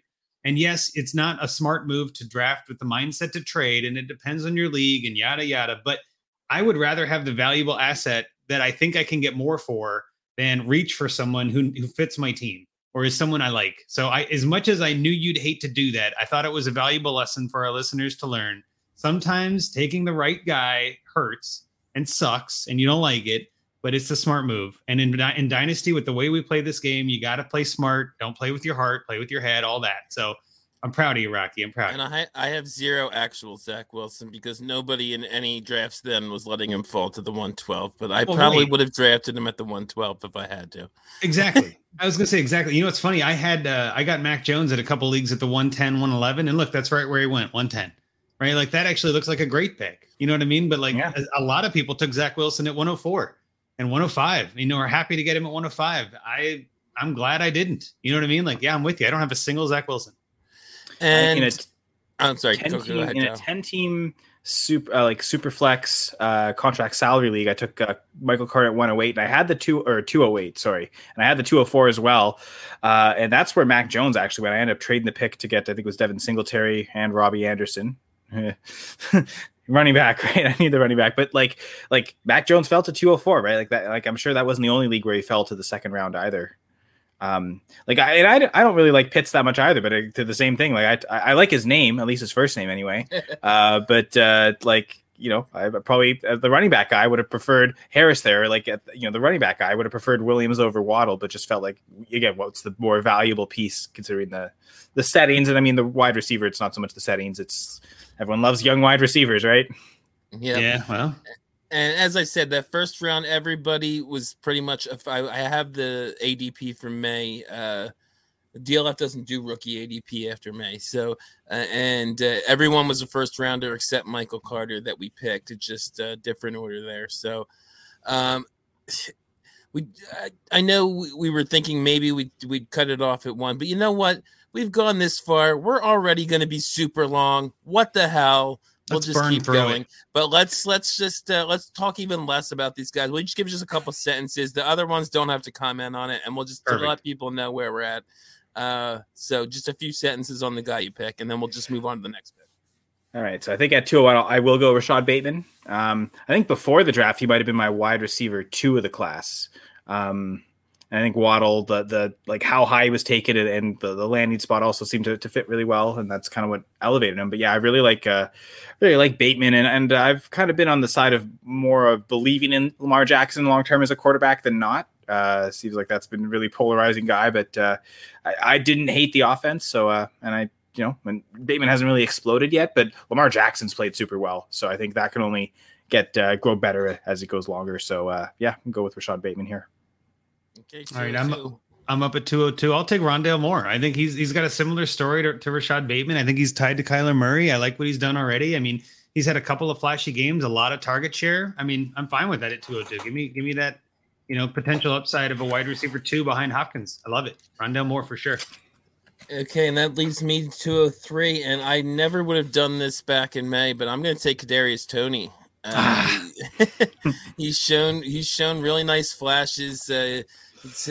Injury concerns, which I think were also a bit of an issue in college, but when he's been on the field, he's looked nice, and I think if he can stay healthy, especially with everybody on the Giants getting injured all the time, he can shoot up in value from where he's at now, which is already higher than he was, prior to the season. So, Kyle, give us the 204. And I think it's like you just said, like back in May, certainly, but even before he got hurt, like this player would have fallen to the 204 in a rookie draft. I think everyone would have that. Like, that's nuts. Like, he might be the RB1 in the class. Like, I considered him instead of Bateman. I considered him instead of Mac Jones, but yeah, I'll go Travis Etienne here. Yeah, it's definitely not my RB1, by the way. And I mean, I'll pull the Urban Meyer and not the other stuff, but like, oh no, Kadarius Toney's gone. Let's get Etienne. There you go. He got taken, he got swiped out from under us, so we had to take Etienne. I don't mind Etienne. Well, I don't mind Etienne there. I think that's a fine spot for him. He's risky, but I mean, at this point, it's second round picks. You never know. With that in mind, actually, I'm going to go with the guy who's playing tonight, Elijah Moore. I do think his talent is tremendous. I think he's got a lot of potential upside. If he and Mike White, the great Mike White, if he and Mike can become a thing, I mean, I think it's got potential. So I'll go Elijah Moore here. Again, 205. You're not risking much. I don't know. Feels like a pretty good talent at that rate. And I don't know if you guys have been paying attention, but he's kind of having his breakout game tonight. He's 5 for 75 with 2 touchdowns, with Josh Johnson at quarterback for most of the game. So 2 touchdowns. Dang, I benched him. Great. Yeah. So that leaves me at the 206, and I am going to go with the tight end premium Pat Freiermuth, which is probably around where he was going in rookie drafts. I liked him a lot then. I think we'd be talking about him a little more if Kyle Pitts didn't exist, because he's looked very good as well, and he's now basically the starting tight end for the Pittsburgh Steelers halfway into his rookie season. So I'll go with Pat Freiermuth at 206. You're up, Kyle. 207. Yeah, 207. This one's tricky. I really didn't like this player very much, but again, value in what he's done, and it's a bit of scarcity at the positions now. We talk about what the scarce positions are. We think quarterback. There's really no viable quarterbacks here. I'm not gonna. I mean, Davis Mills has started, but yeah, and still too early on him. I don't even think he'd be the one I'd want to take anyway, to be honest. If I was taking any of those other 3 quarterbacks, I don't think it would be Mills. I'm gonna go Elijah Mitchell. Not the hugest fan of him coming out, but like he's getting the work with the 49ers, and that's not really a backfield I want to invest in very heavily. But yeah, he's been pretty solid. He's been producing, and looks like he's going to be the lead back there. I mean, lack of pass catching. To be fair, that team doesn't really throw that, they really don't throw that much anyway. So like, I feel like all the backs are going to have a lack of pass catching on that team. So yeah, Elijah Mitchell here. Yeah. He was the next guy on my board. So yeah, same for me. Okay. If he was still value, there, I was going to value. Change draft for value. Yep. I think there's a couple of tier breaks we've already passed through, but I think Elijah Mitchell finishes that next tier. Like after this, it's all kind of like, oh yeah. Okay, so I'm going to go with who I think has a lot of upside as long as the team gets a new quarterback, and that's Terrace Marshall Jr. I think he's still got a lot of potential. He's got a lot of talent. I really like what he's been able to do, but Darnold ain't it. And we thought he might have been. And I know coming into the year, I had Terrace Marshall right around that same rank at that 208 spot, but I don't know. Makes me a little nervous, but I'll still go here. It's a minimal risk in my mind. The talent's going to win out. I like Terrace Marshall a lot, so that's fine for me. And you guys took my next 2 guys on my board, so and it really is like at this point. I am going to go with, and this guy I don't expect to ever really be a starter on his team necessarily. I think he's going to be a committee guy, but I don't think anybody left is someone that's going to be dependable for you. But he's looked really well in the chances he's gotten. I'm going Khalil Herbert. Yeah. Going here. So Kyle was glad I took Khalil Herbert. I mean, he's done well, but I thought you were sniping me on the player I wanted more than anything. But yeah, Herbert's a good pick there. Well, since I was clearly talking about a running back, I'm guessing you're going Trey Sermon? No. Although another team that is kind of a headache committee like the 49ers, but I loved the tape. Like I was really high on him pre-draft. I think I almost even proclaimed after the draft happened and Sermon went to the 49ers, like, no, this guy's actually the RB5 and Sermon's the RB6, but hasn't even, in some games he's not even active, but I really like Ramondre Stevenson. So I'm willing to take him here. Might be a little early. Again, I certainly think Elijah Mitchell's way earlier than what he would have went earlier. But yeah, I think Stevenson's the guy I want here at, what are we at? We're at 210. Yeah, that's who I would have taken there. I think again, Stevenson's, he's not in the best committee, but that's a smart pick. Yeah, that's solid. My next one up, I guess I'm surprised, but also not surprised he's still there, but that's Amon-Ra St. Brown. Wow, I think that he's one of those guys that could see a lot of, he's got some talent. He went late in the draft, right? He didn't get a lot of buzz, but there's no one else on that team catching balls. We've all heard that narrative all year. And I think he's still got some potential. If Goff stays or not, I'm not really that worried. I think St. Brown's still got, enough talent to make it worth it. So at 211, I think that's an easy pick for me. I'll take that one. And then, so Rocky, do you want to go through the second round real quick before you take your last one, just so we can recap? Yeah. So second round started with Rashad Bateman at 201, Rondale Moore, Kadarius Toney, Travis Etienne at 204, then Elijah Moore, Pat Freiermuth, Elijah Mitchell, Terrace Marshall, Khalil Herbert, Ramondre Stevenson, and Amon-Ra St. Brown. That leaves it to me.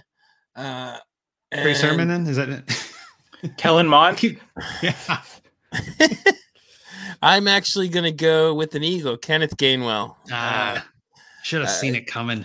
Yeah, he's had spurts here and there. He's got some PPR value. Again, there's nobody all that great left. Nico Collins maybe is shown a little bit as we've gotten further in the season. He was on IR for a little bit, but since he's come back, he's caught a few passes here and there. Chuba Hubbard may be a consideration, but I was never a big Chuba fan. Really, he hasn't impressed me that much with what he's done since CMC's been out. He's had some nice volume games, but I'm not a Chuba guy. So I'm going to go again with Kenneth Gainwell. I think he could have some PPR value, hang around the league for a while. 212, what the hell?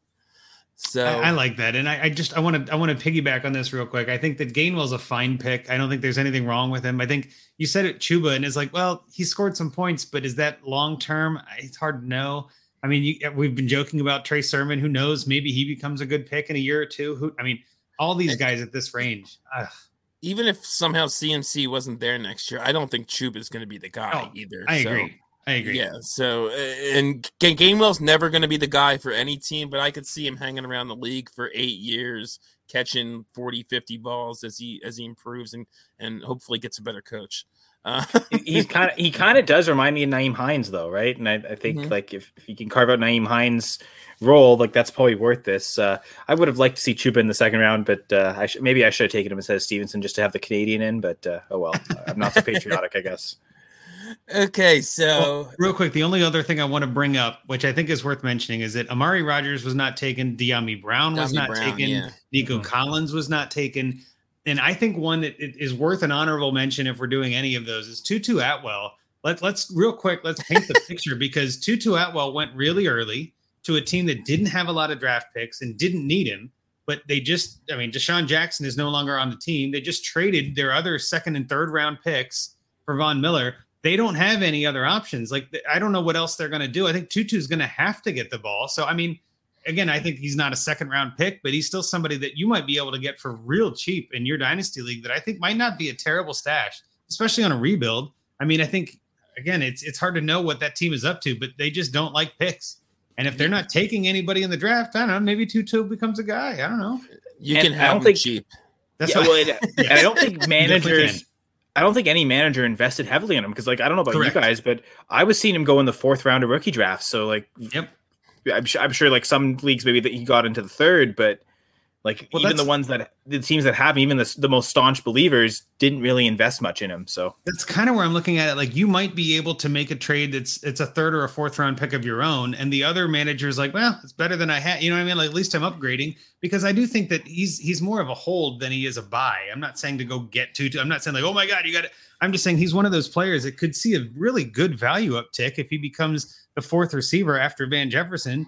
Or, heaven forbid, Robert Woods leaves or Cooper Kupp gets hurt or something. He's only an injury or so away from having relevance. And that team isn't going to draft anybody next year. Hell, it might be 2 years before they draft anybody. And that bodes well for a player like Tutu Atwell, who they spend a lot of draft capital that they don't have on. I'm just saying it's worth an investment that no one is talking about. That's all I wanted to bring up. I'll let you have all the Tutu shares, Andrew. That's fine. I don't mind wearing the tutu. That's fine. There you go. Okay, so hour and a half into the podcast. Now it's time for Find Me a Trade. So this one was submitted by Lobos Fantasy Football Den. Fun Twitter name there. At Lobos FF Den. It's a sleeper league, 12-team PPR Superflex. No tight end premium though. 28-man rosters and starts 10. QB, 2 running backs, 3 wide receivers. Tight end, 2 flex, and the super flex position. He says my QB position seems to be set for now. Andrew's actually going to give the rosters, but he actually talks a little bit about his roster here. For now, plus my future with the Herbert, Stafford, and Fields. My RB position is strong with Swift, Harris, and hopefully a healthy Gibson. And he's got 2 solid wide receivers. Thinks he needs a third strong wide receiver option to contend. He's 5-3, so he's in the mix. And would love to potentially acquire another wide receiver 2 to boost my depth, he says. So, Andrew, you want to get into his full roster, and then we'll get into the trades? I'm trying to, but it's not pulling up. But I can read through it again. It's we don't have that many viewers at the moment anyway. But his roster is, I think he's got a pretty solid roster. I think I like his breakdown. But at quarterback, it is a super flex league. Let's double check. We remember that he's got Justin Herbert, Matt Stafford, Justin Fields, and Drew Lock. It's not terrible for a super flex league. I think that there is some room for improvement maybe and all that, but I don't mind that as a quarterback stable. I mean, that's pretty good for the now and the future, so to speak. After that, we've got running backs. He's got Najee Harris, Phillip Lindsay, which is DeAndre Swift on a bye, Antonio Gibson on a bye, Anthony McFarland, Alexander Madison, Benjamin, Garrett Patterson. It's running a little slow here. Here we go. And then I think he had somebody. No, that's it. So his running backs are pretty solid if you look at it from Harris, Gibson, and Swift. And again, they're on a bye, so that changes things. His receivers, pretty solid again at the top anyway. He's got A.J. Brown, CeeDee Lamb, the aforementioned Van Jefferson, aforementioned Nico Collins, Brandon Ayuk, Demarcus Robinson, Kendrick Bourne, Gabriel Davis, Frank Darby, Anthony Schwartz, Josh Palmer. So it kind of falls off a cliff there talent-wise. But again, not a bad stable. Tight end, he's got Cole Kmet, but only starting him because Noah Fant's on COVID. Then he's got obviously Noah Fant, Blake Jarwin, Hunter Bryant, and Noah Gray, who I think is an interesting flyer.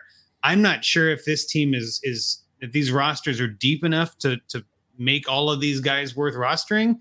So I would probably be looking at maybe making a move in waivers and things like that. But we're not here to do that. Let's find him a trade. Rocky, why don't you start off? What trade did you come up with? And then we'll kind of pivot into Kyle's because yours are both pretty similar, if I recall. Yes, they are.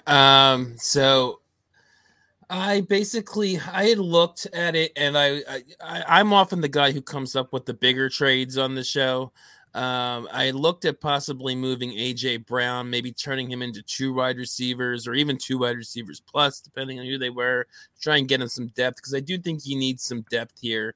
In addition to, like he said, a starting 3rd wide receiver even, but like we said, he basically says, I think really the 3 running backs also, which were all very good, but I couldn't find anything there. So I couldn't find a value match that I liked for A.J. Brown where I was getting the quality of wide receivers I wanted to stick in his lineup and thinking it would work for both teams. So I ended up going smaller and trading he does not have his first in either of the next 2 years, but he has his 22 second to team, I believe it was ATM responsibly for Brandon Cooks. And maybe this isn't enough for the Cooks owner.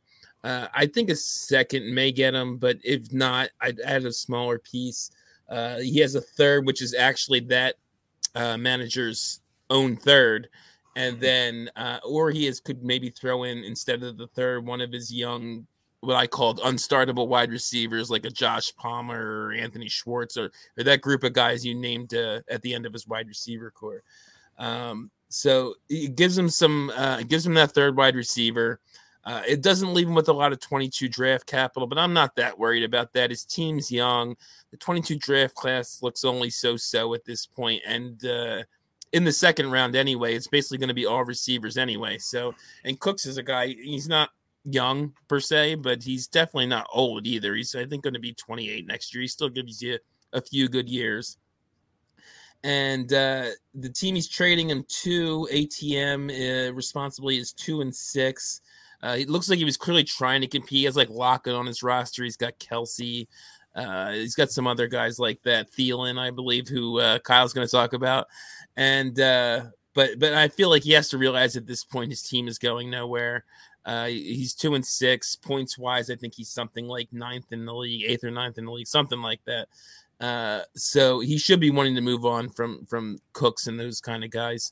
So I think it's something you could easily get done and would definitely help your team. Cooks is super. I think even after the way this year started, is still super underrated because he did have a few bad games there with Davis Mills, but the guy just produces year after year after year. He's actually done it with some of these games with David Mills, and now he's getting Tyrod Taylor back. I love Cooks. He may be on another team next year and he'll produce there too. So that's what I'd be looking to do. Just a smaller thing like this. You don't upset your team too much. You keep all that nice young starting talent and add just a little piece here to maybe see if it helps you down the stretch. And I think one of the things, like looking through who are the contenders and who are the teams that are like should be aiming for rebuilds. I think the bottom 4 teams in the standings in the league are all pretty committed to the rebuild. And outside of ATM Responsibly, a lot of those teams have like several picks. I think it's the team that's in 11th place has multiple firsts next year, and like I think like half the second round. So for ATM Responsibly, this is a way to get back in the second round. So I do think that second round pick is kind of the way I'd be going and targeting a team like that. And you said it yourself. Lobos has ATM Responsibly's third. So I package both those picks, give that team back some draft capital. I think it'll be an early third as well. As you mentioned, get Adam Thielen and, try and get another RB thrown in. And they had a few. I was thinking Ronald Jones is the one I wanted to outline here, but they had a few other options. Maybe that particular manager values Jones higher and that wouldn't be attainable. But I think you could swap any running back in there and just get depth at 2 positions. Like give up multiple picks.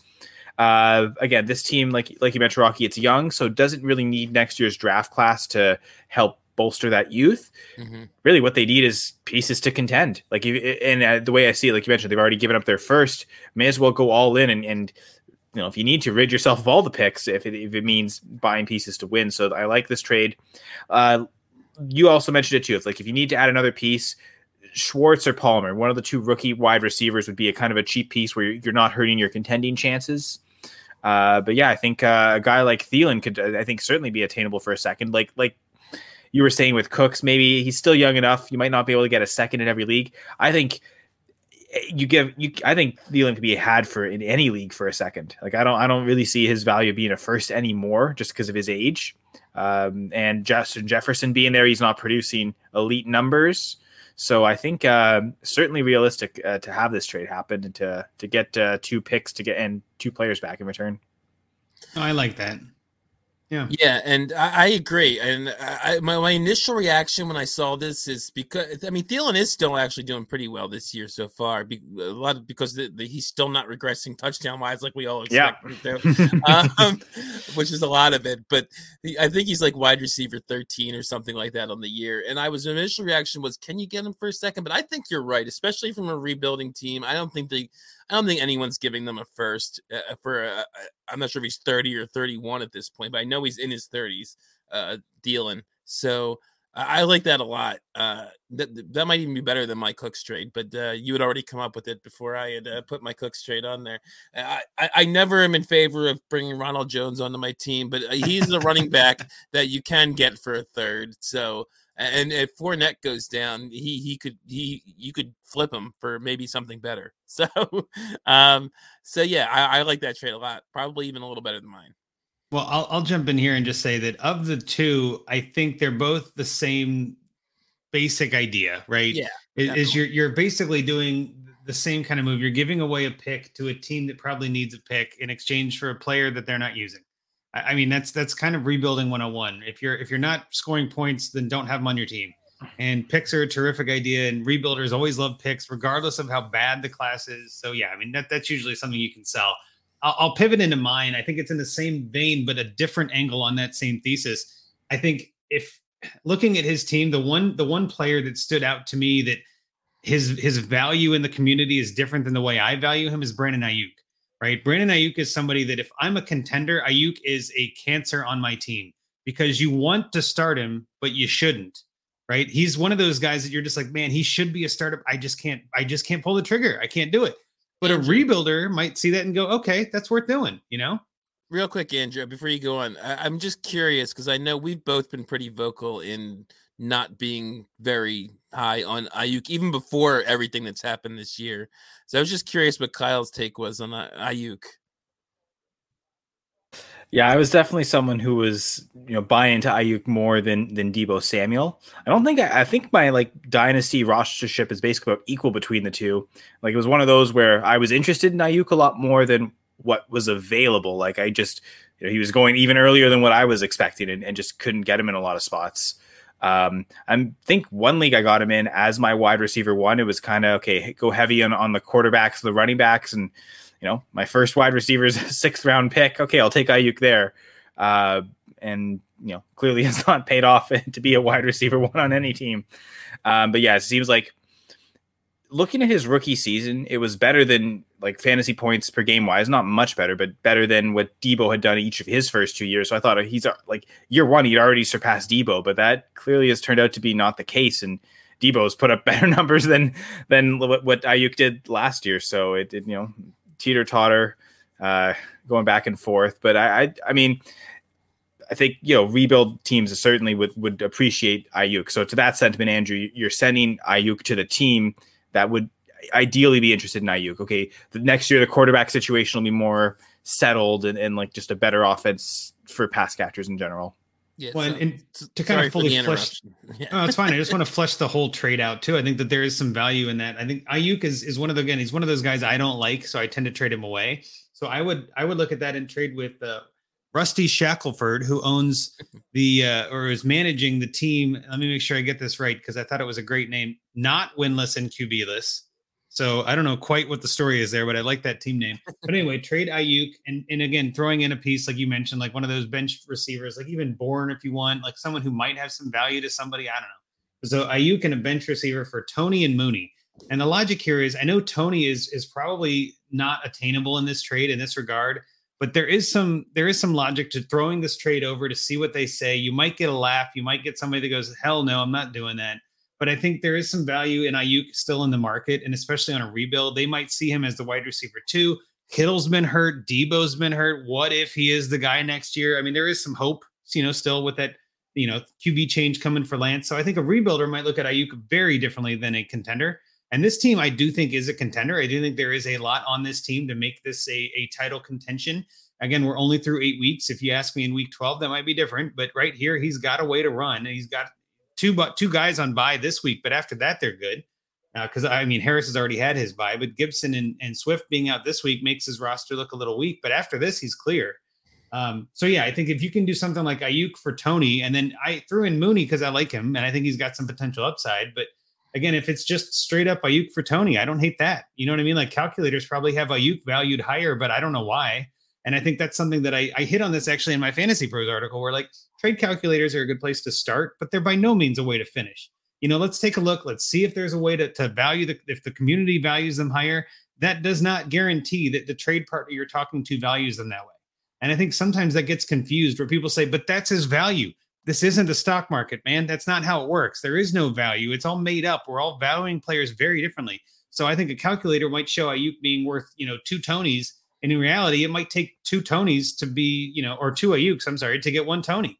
You know what I mean? Like that's just every league is different. So I like the idea of starting with something like that and maybe trying to build around it because I think Toney's got some potential this year to help you down the stretch much more than Ayuk. So that was kind of where my head went with that one. And I had to be different. I had to pick a different player, at least a different manager than you guys did. So, Yeah, that's true. Different team. But again, it is the same idea. We're all trading 2 players or teams that are rebuilding. I think that's what we're all on the same thesis of. That's the idea. That's what we would do in this is attack the teams at the bottom. And that not winless team is 1-7 with the worst points for in the league. Like he's not scoring anything. I can't imagine that guy being upset about getting anybody on his team at this point for next year. So, And what you were saying, Andrew, like, okay, you might get laughed at, you might get a not so nice response, but if you do, that's information you've gained. You suddenly know how that manager feels about probably both, like all 4 of the players involved, whoever it ends up being. So I think that's worth like at least sending out just for that. The one thing I wanted to touch on with my trade, I guess it kind of has to apply to you as well, Rocky. If you're going to sell picks to get a player, you also have to cut players. And Andrew, I think you talked about it nicely. You don't need that many backup tight ends in a league where there's no tight end premium, right? So those would be like, again, if you're doing the trade I suggested, you get Thielen and Jones, you got to cut 2 players. You could probably both of them be backup tight ends. So that's just also understanding if you're making a certain trade, like the value of the roster spot, right? But it also makes it easier to do that throw-in type thing, like an Anthony Schwartz. Like, do we really think Anthony Schwartz is ever going to be a thing? Well, sure, but also just for the sake of argument, I think this is something we've hit on a couple times on this podcast, and I think you even hit on it on yours too, Kyle. And I know everybody talks about this, at least the people that have, the platform for this. I would be churning those guys he's got Tajay Sharp on waivers, Byron Pringle, Mohamed Sanu, Keelan Cole. Like some of these names aren't flashy, but I'd rather have Tajay Sharp and Byron Pringle than Anthony Schwartz at this point. Jalen Guyton is still out there. Jalen Richard, you never know. Rex Burkhead, he's getting carries. Like some of these guys, Tommy Sweeney. You know what I mean? Like some of these guys, it's like, I don't know, maybe that's a better player. You know what I mean? Like maybe there's some options there. So, I mean, again, Noah Gray, I love the story, but if you don't have a taxi, which there isn't a taxi here, what are we keeping that guy for? You know what I mean? I'd rather have point scorers on my team. Josiah DeGuara is on waivers, right? And that's a tight end for Green Bay who might get some play. So I'm just looking at this, like Braxton Berrios, who's playing tonight, right? Like some of these guys on your team, I get that we're trying to build for the future, but don't be afraid to churn that bottom of your roster. I mean, some of these guys, like Tajay Sharp, for instance, is a pickup, a must pickup, I think, in every league right now with Ridley being out. I mean, like, who else do they have? Yeah, and he's getting balls, exactly. So, like, Gage and Zacchaeus haven't been playing well. You could almost argue he's the number one receiver on the team. Yeah, and I mean, again, not trying to shame anyone here, but he's got Anthony McFarland and Eno Benjamin as running backs on his roster. Like, no, those guys are waiver fodder, man. You don't need them on your team. I'd go get some of these guys that are scoring only because, and Rocky, you said this earlier, the value of them is higher now. You can put a guy like Tajay Sharp on your bench and drop Eno Benjamin. No one's picking Eno Benjamin up, right? Like, even if they do great, it doesn't matter. He's going to get dropped in 2 weeks. Tajay Sharp might start putting up points and actually make your lineup. As we go through bye weeks, you might have to start Tajay Sharp. You're never starting Eno Benjamin. That's just not going to happen. And I think a lot of times teams get too bent out of shape looking at the future and going, this young running back could be something.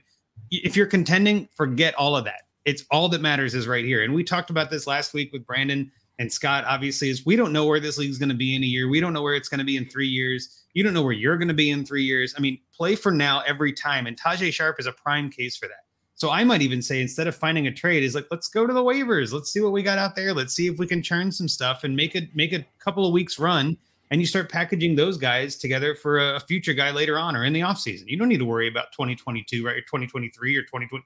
No, worry about 2021. We're living the now. So that's kind of where I started. You can do both, right? Send the trades out and go pick up the players and completely change your team from 2 dimensions. Agree? Yep, totally agree. So this long episode is finally coming to an end. But yeah, I never imagined we go this long. But Kyle, I want to thank you for coming on. Why don't you just tell everybody where they can find you, what you're doing, all that good stuff, your Twitter handle. I think I mentioned it at the beginning, but give it to them again. Yeah, you can see it on the screen. It's at Senra Says. So yeah, follow me there. DMs are open to message if there are any fantasy questions or any other types of questions. Of course, I'll do my best to answer everything. But it's funny because I've been on a few podcasts before, and it's like, oh yeah, this is one of our longer episodes. I think it's me. I do tend to ramble a little bit. So thank you for allowing me to ramble on your show. Anytime. As Andrew mentioned, I have my own podcast, Rocky, in the intro you kind of mentioned too. I'm part of Full Press Coverage, so I've got the Full Press Fantasy Pod. In season, what we've been doing is kind of just weekly ranking debates. Me and my co-host, Brad Harvin, we just basically compare our rankings. Like, what are the players where we're most different on, and like, what's the reason we have them there ahead of other players? And I think that's kind of it's not quite just saying sit start, but it gives that same type of actionability like that a sit start article would have, and just kind of in podcast form. So I figure that's kind of our best way to help people out in season. Through that, I also host a show on Sunday mornings. That'll be very much sit start question related. Talk about I've got a spreadsheet that I do for my difficult sit start decisions, and kind of what are the factors I look at, like what are the metrics and some of the things. So I kind of go through and share that. With Going for Two as well, I co-host the 2-Point Conversion, which is on Monday nights. We usually go live around 7 p.m. Eastern. Part of it's a pregame for the Monday, like previewing, doing some prop bets for that. But a lot of time we've got my other co-host, Gladys, Dan, but also Dr. James Ferretti. And he brings some medical insight. So a big chunk of the show is talking about injuries and what's the actionability from the injuries. And I find Dr. Ferretti also has a book out. Fantasy injuries suck, but your fantasy team doesn't have to. And in there, there's a few chapters dedicated to like definitions of injuries, but he's also got one chapter in particular that's like, before a draft, how do you calculate injury risk into like a draft cost? And he's kind of got his own sort of like version of a replacement value kind of methodology that he uses. So it's the injury stuff and the medical stuff, but also he understands how to apply that to fantasy sports directly. And I know like a lot of the book, it talks about fantasy baseball. He does that too. But like a lot of the same things can kind of be applied to both sports. Anyway, so that's Monday nights on the Going for Two Live network. We're streaming on all platforms, YouTube, Twitch, Facebook. So yeah, definitely check us out on Monday nights. And yeah, I think that's about everything for me. Okay, good stuff. Again, thanks for coming on. I also want to thank Ty Johnson for scoring a garbage time touchdown with 4 minutes left that I had to start my redraft league with Swift and Gibson on bye. And I'll just finish up real quick with our stuff here. You can follow the pod at Dynasty Junkies. Follow me at Dynasty FF Addict, Andrew at Andrew Hall FF. Our third co-host on this week, Scott Sidlow at Scott_Sidlow. Excuse me. If you have any rosters you want to submit for Find Me a Trade, you can DM to any of those Twitter addresses, and we'll get it on the show. We're always looking for more, so please send it over if you're interested in hearing us find you a trade. Also, make sure you are following and subscribing to the DAP Network. It's at DAP_network on Twitter. Just search DAP Network on YouTube. You can subscribe to the channel. You can see when we go live. You can see when Fantasy Timeline goes live. This past week, me and Russ went live on Trade Addicts. Doesn't happen every week, but occasionally we'll do that too. So just do all those, YouTube kind of things, subscribe, click the bell so you get notified, all that stuff. I think that's pretty much it. I guess subscribe to this pod if you haven't already, if this is the first time you're hearing us. And if you can, please, even if you're a longtime listener, just give us a rating and review, preferably a 5-star rating. It helps people find us and lets us know what you think. So I think that's it for this week. Andrew, take us out. What a week. Junkies out.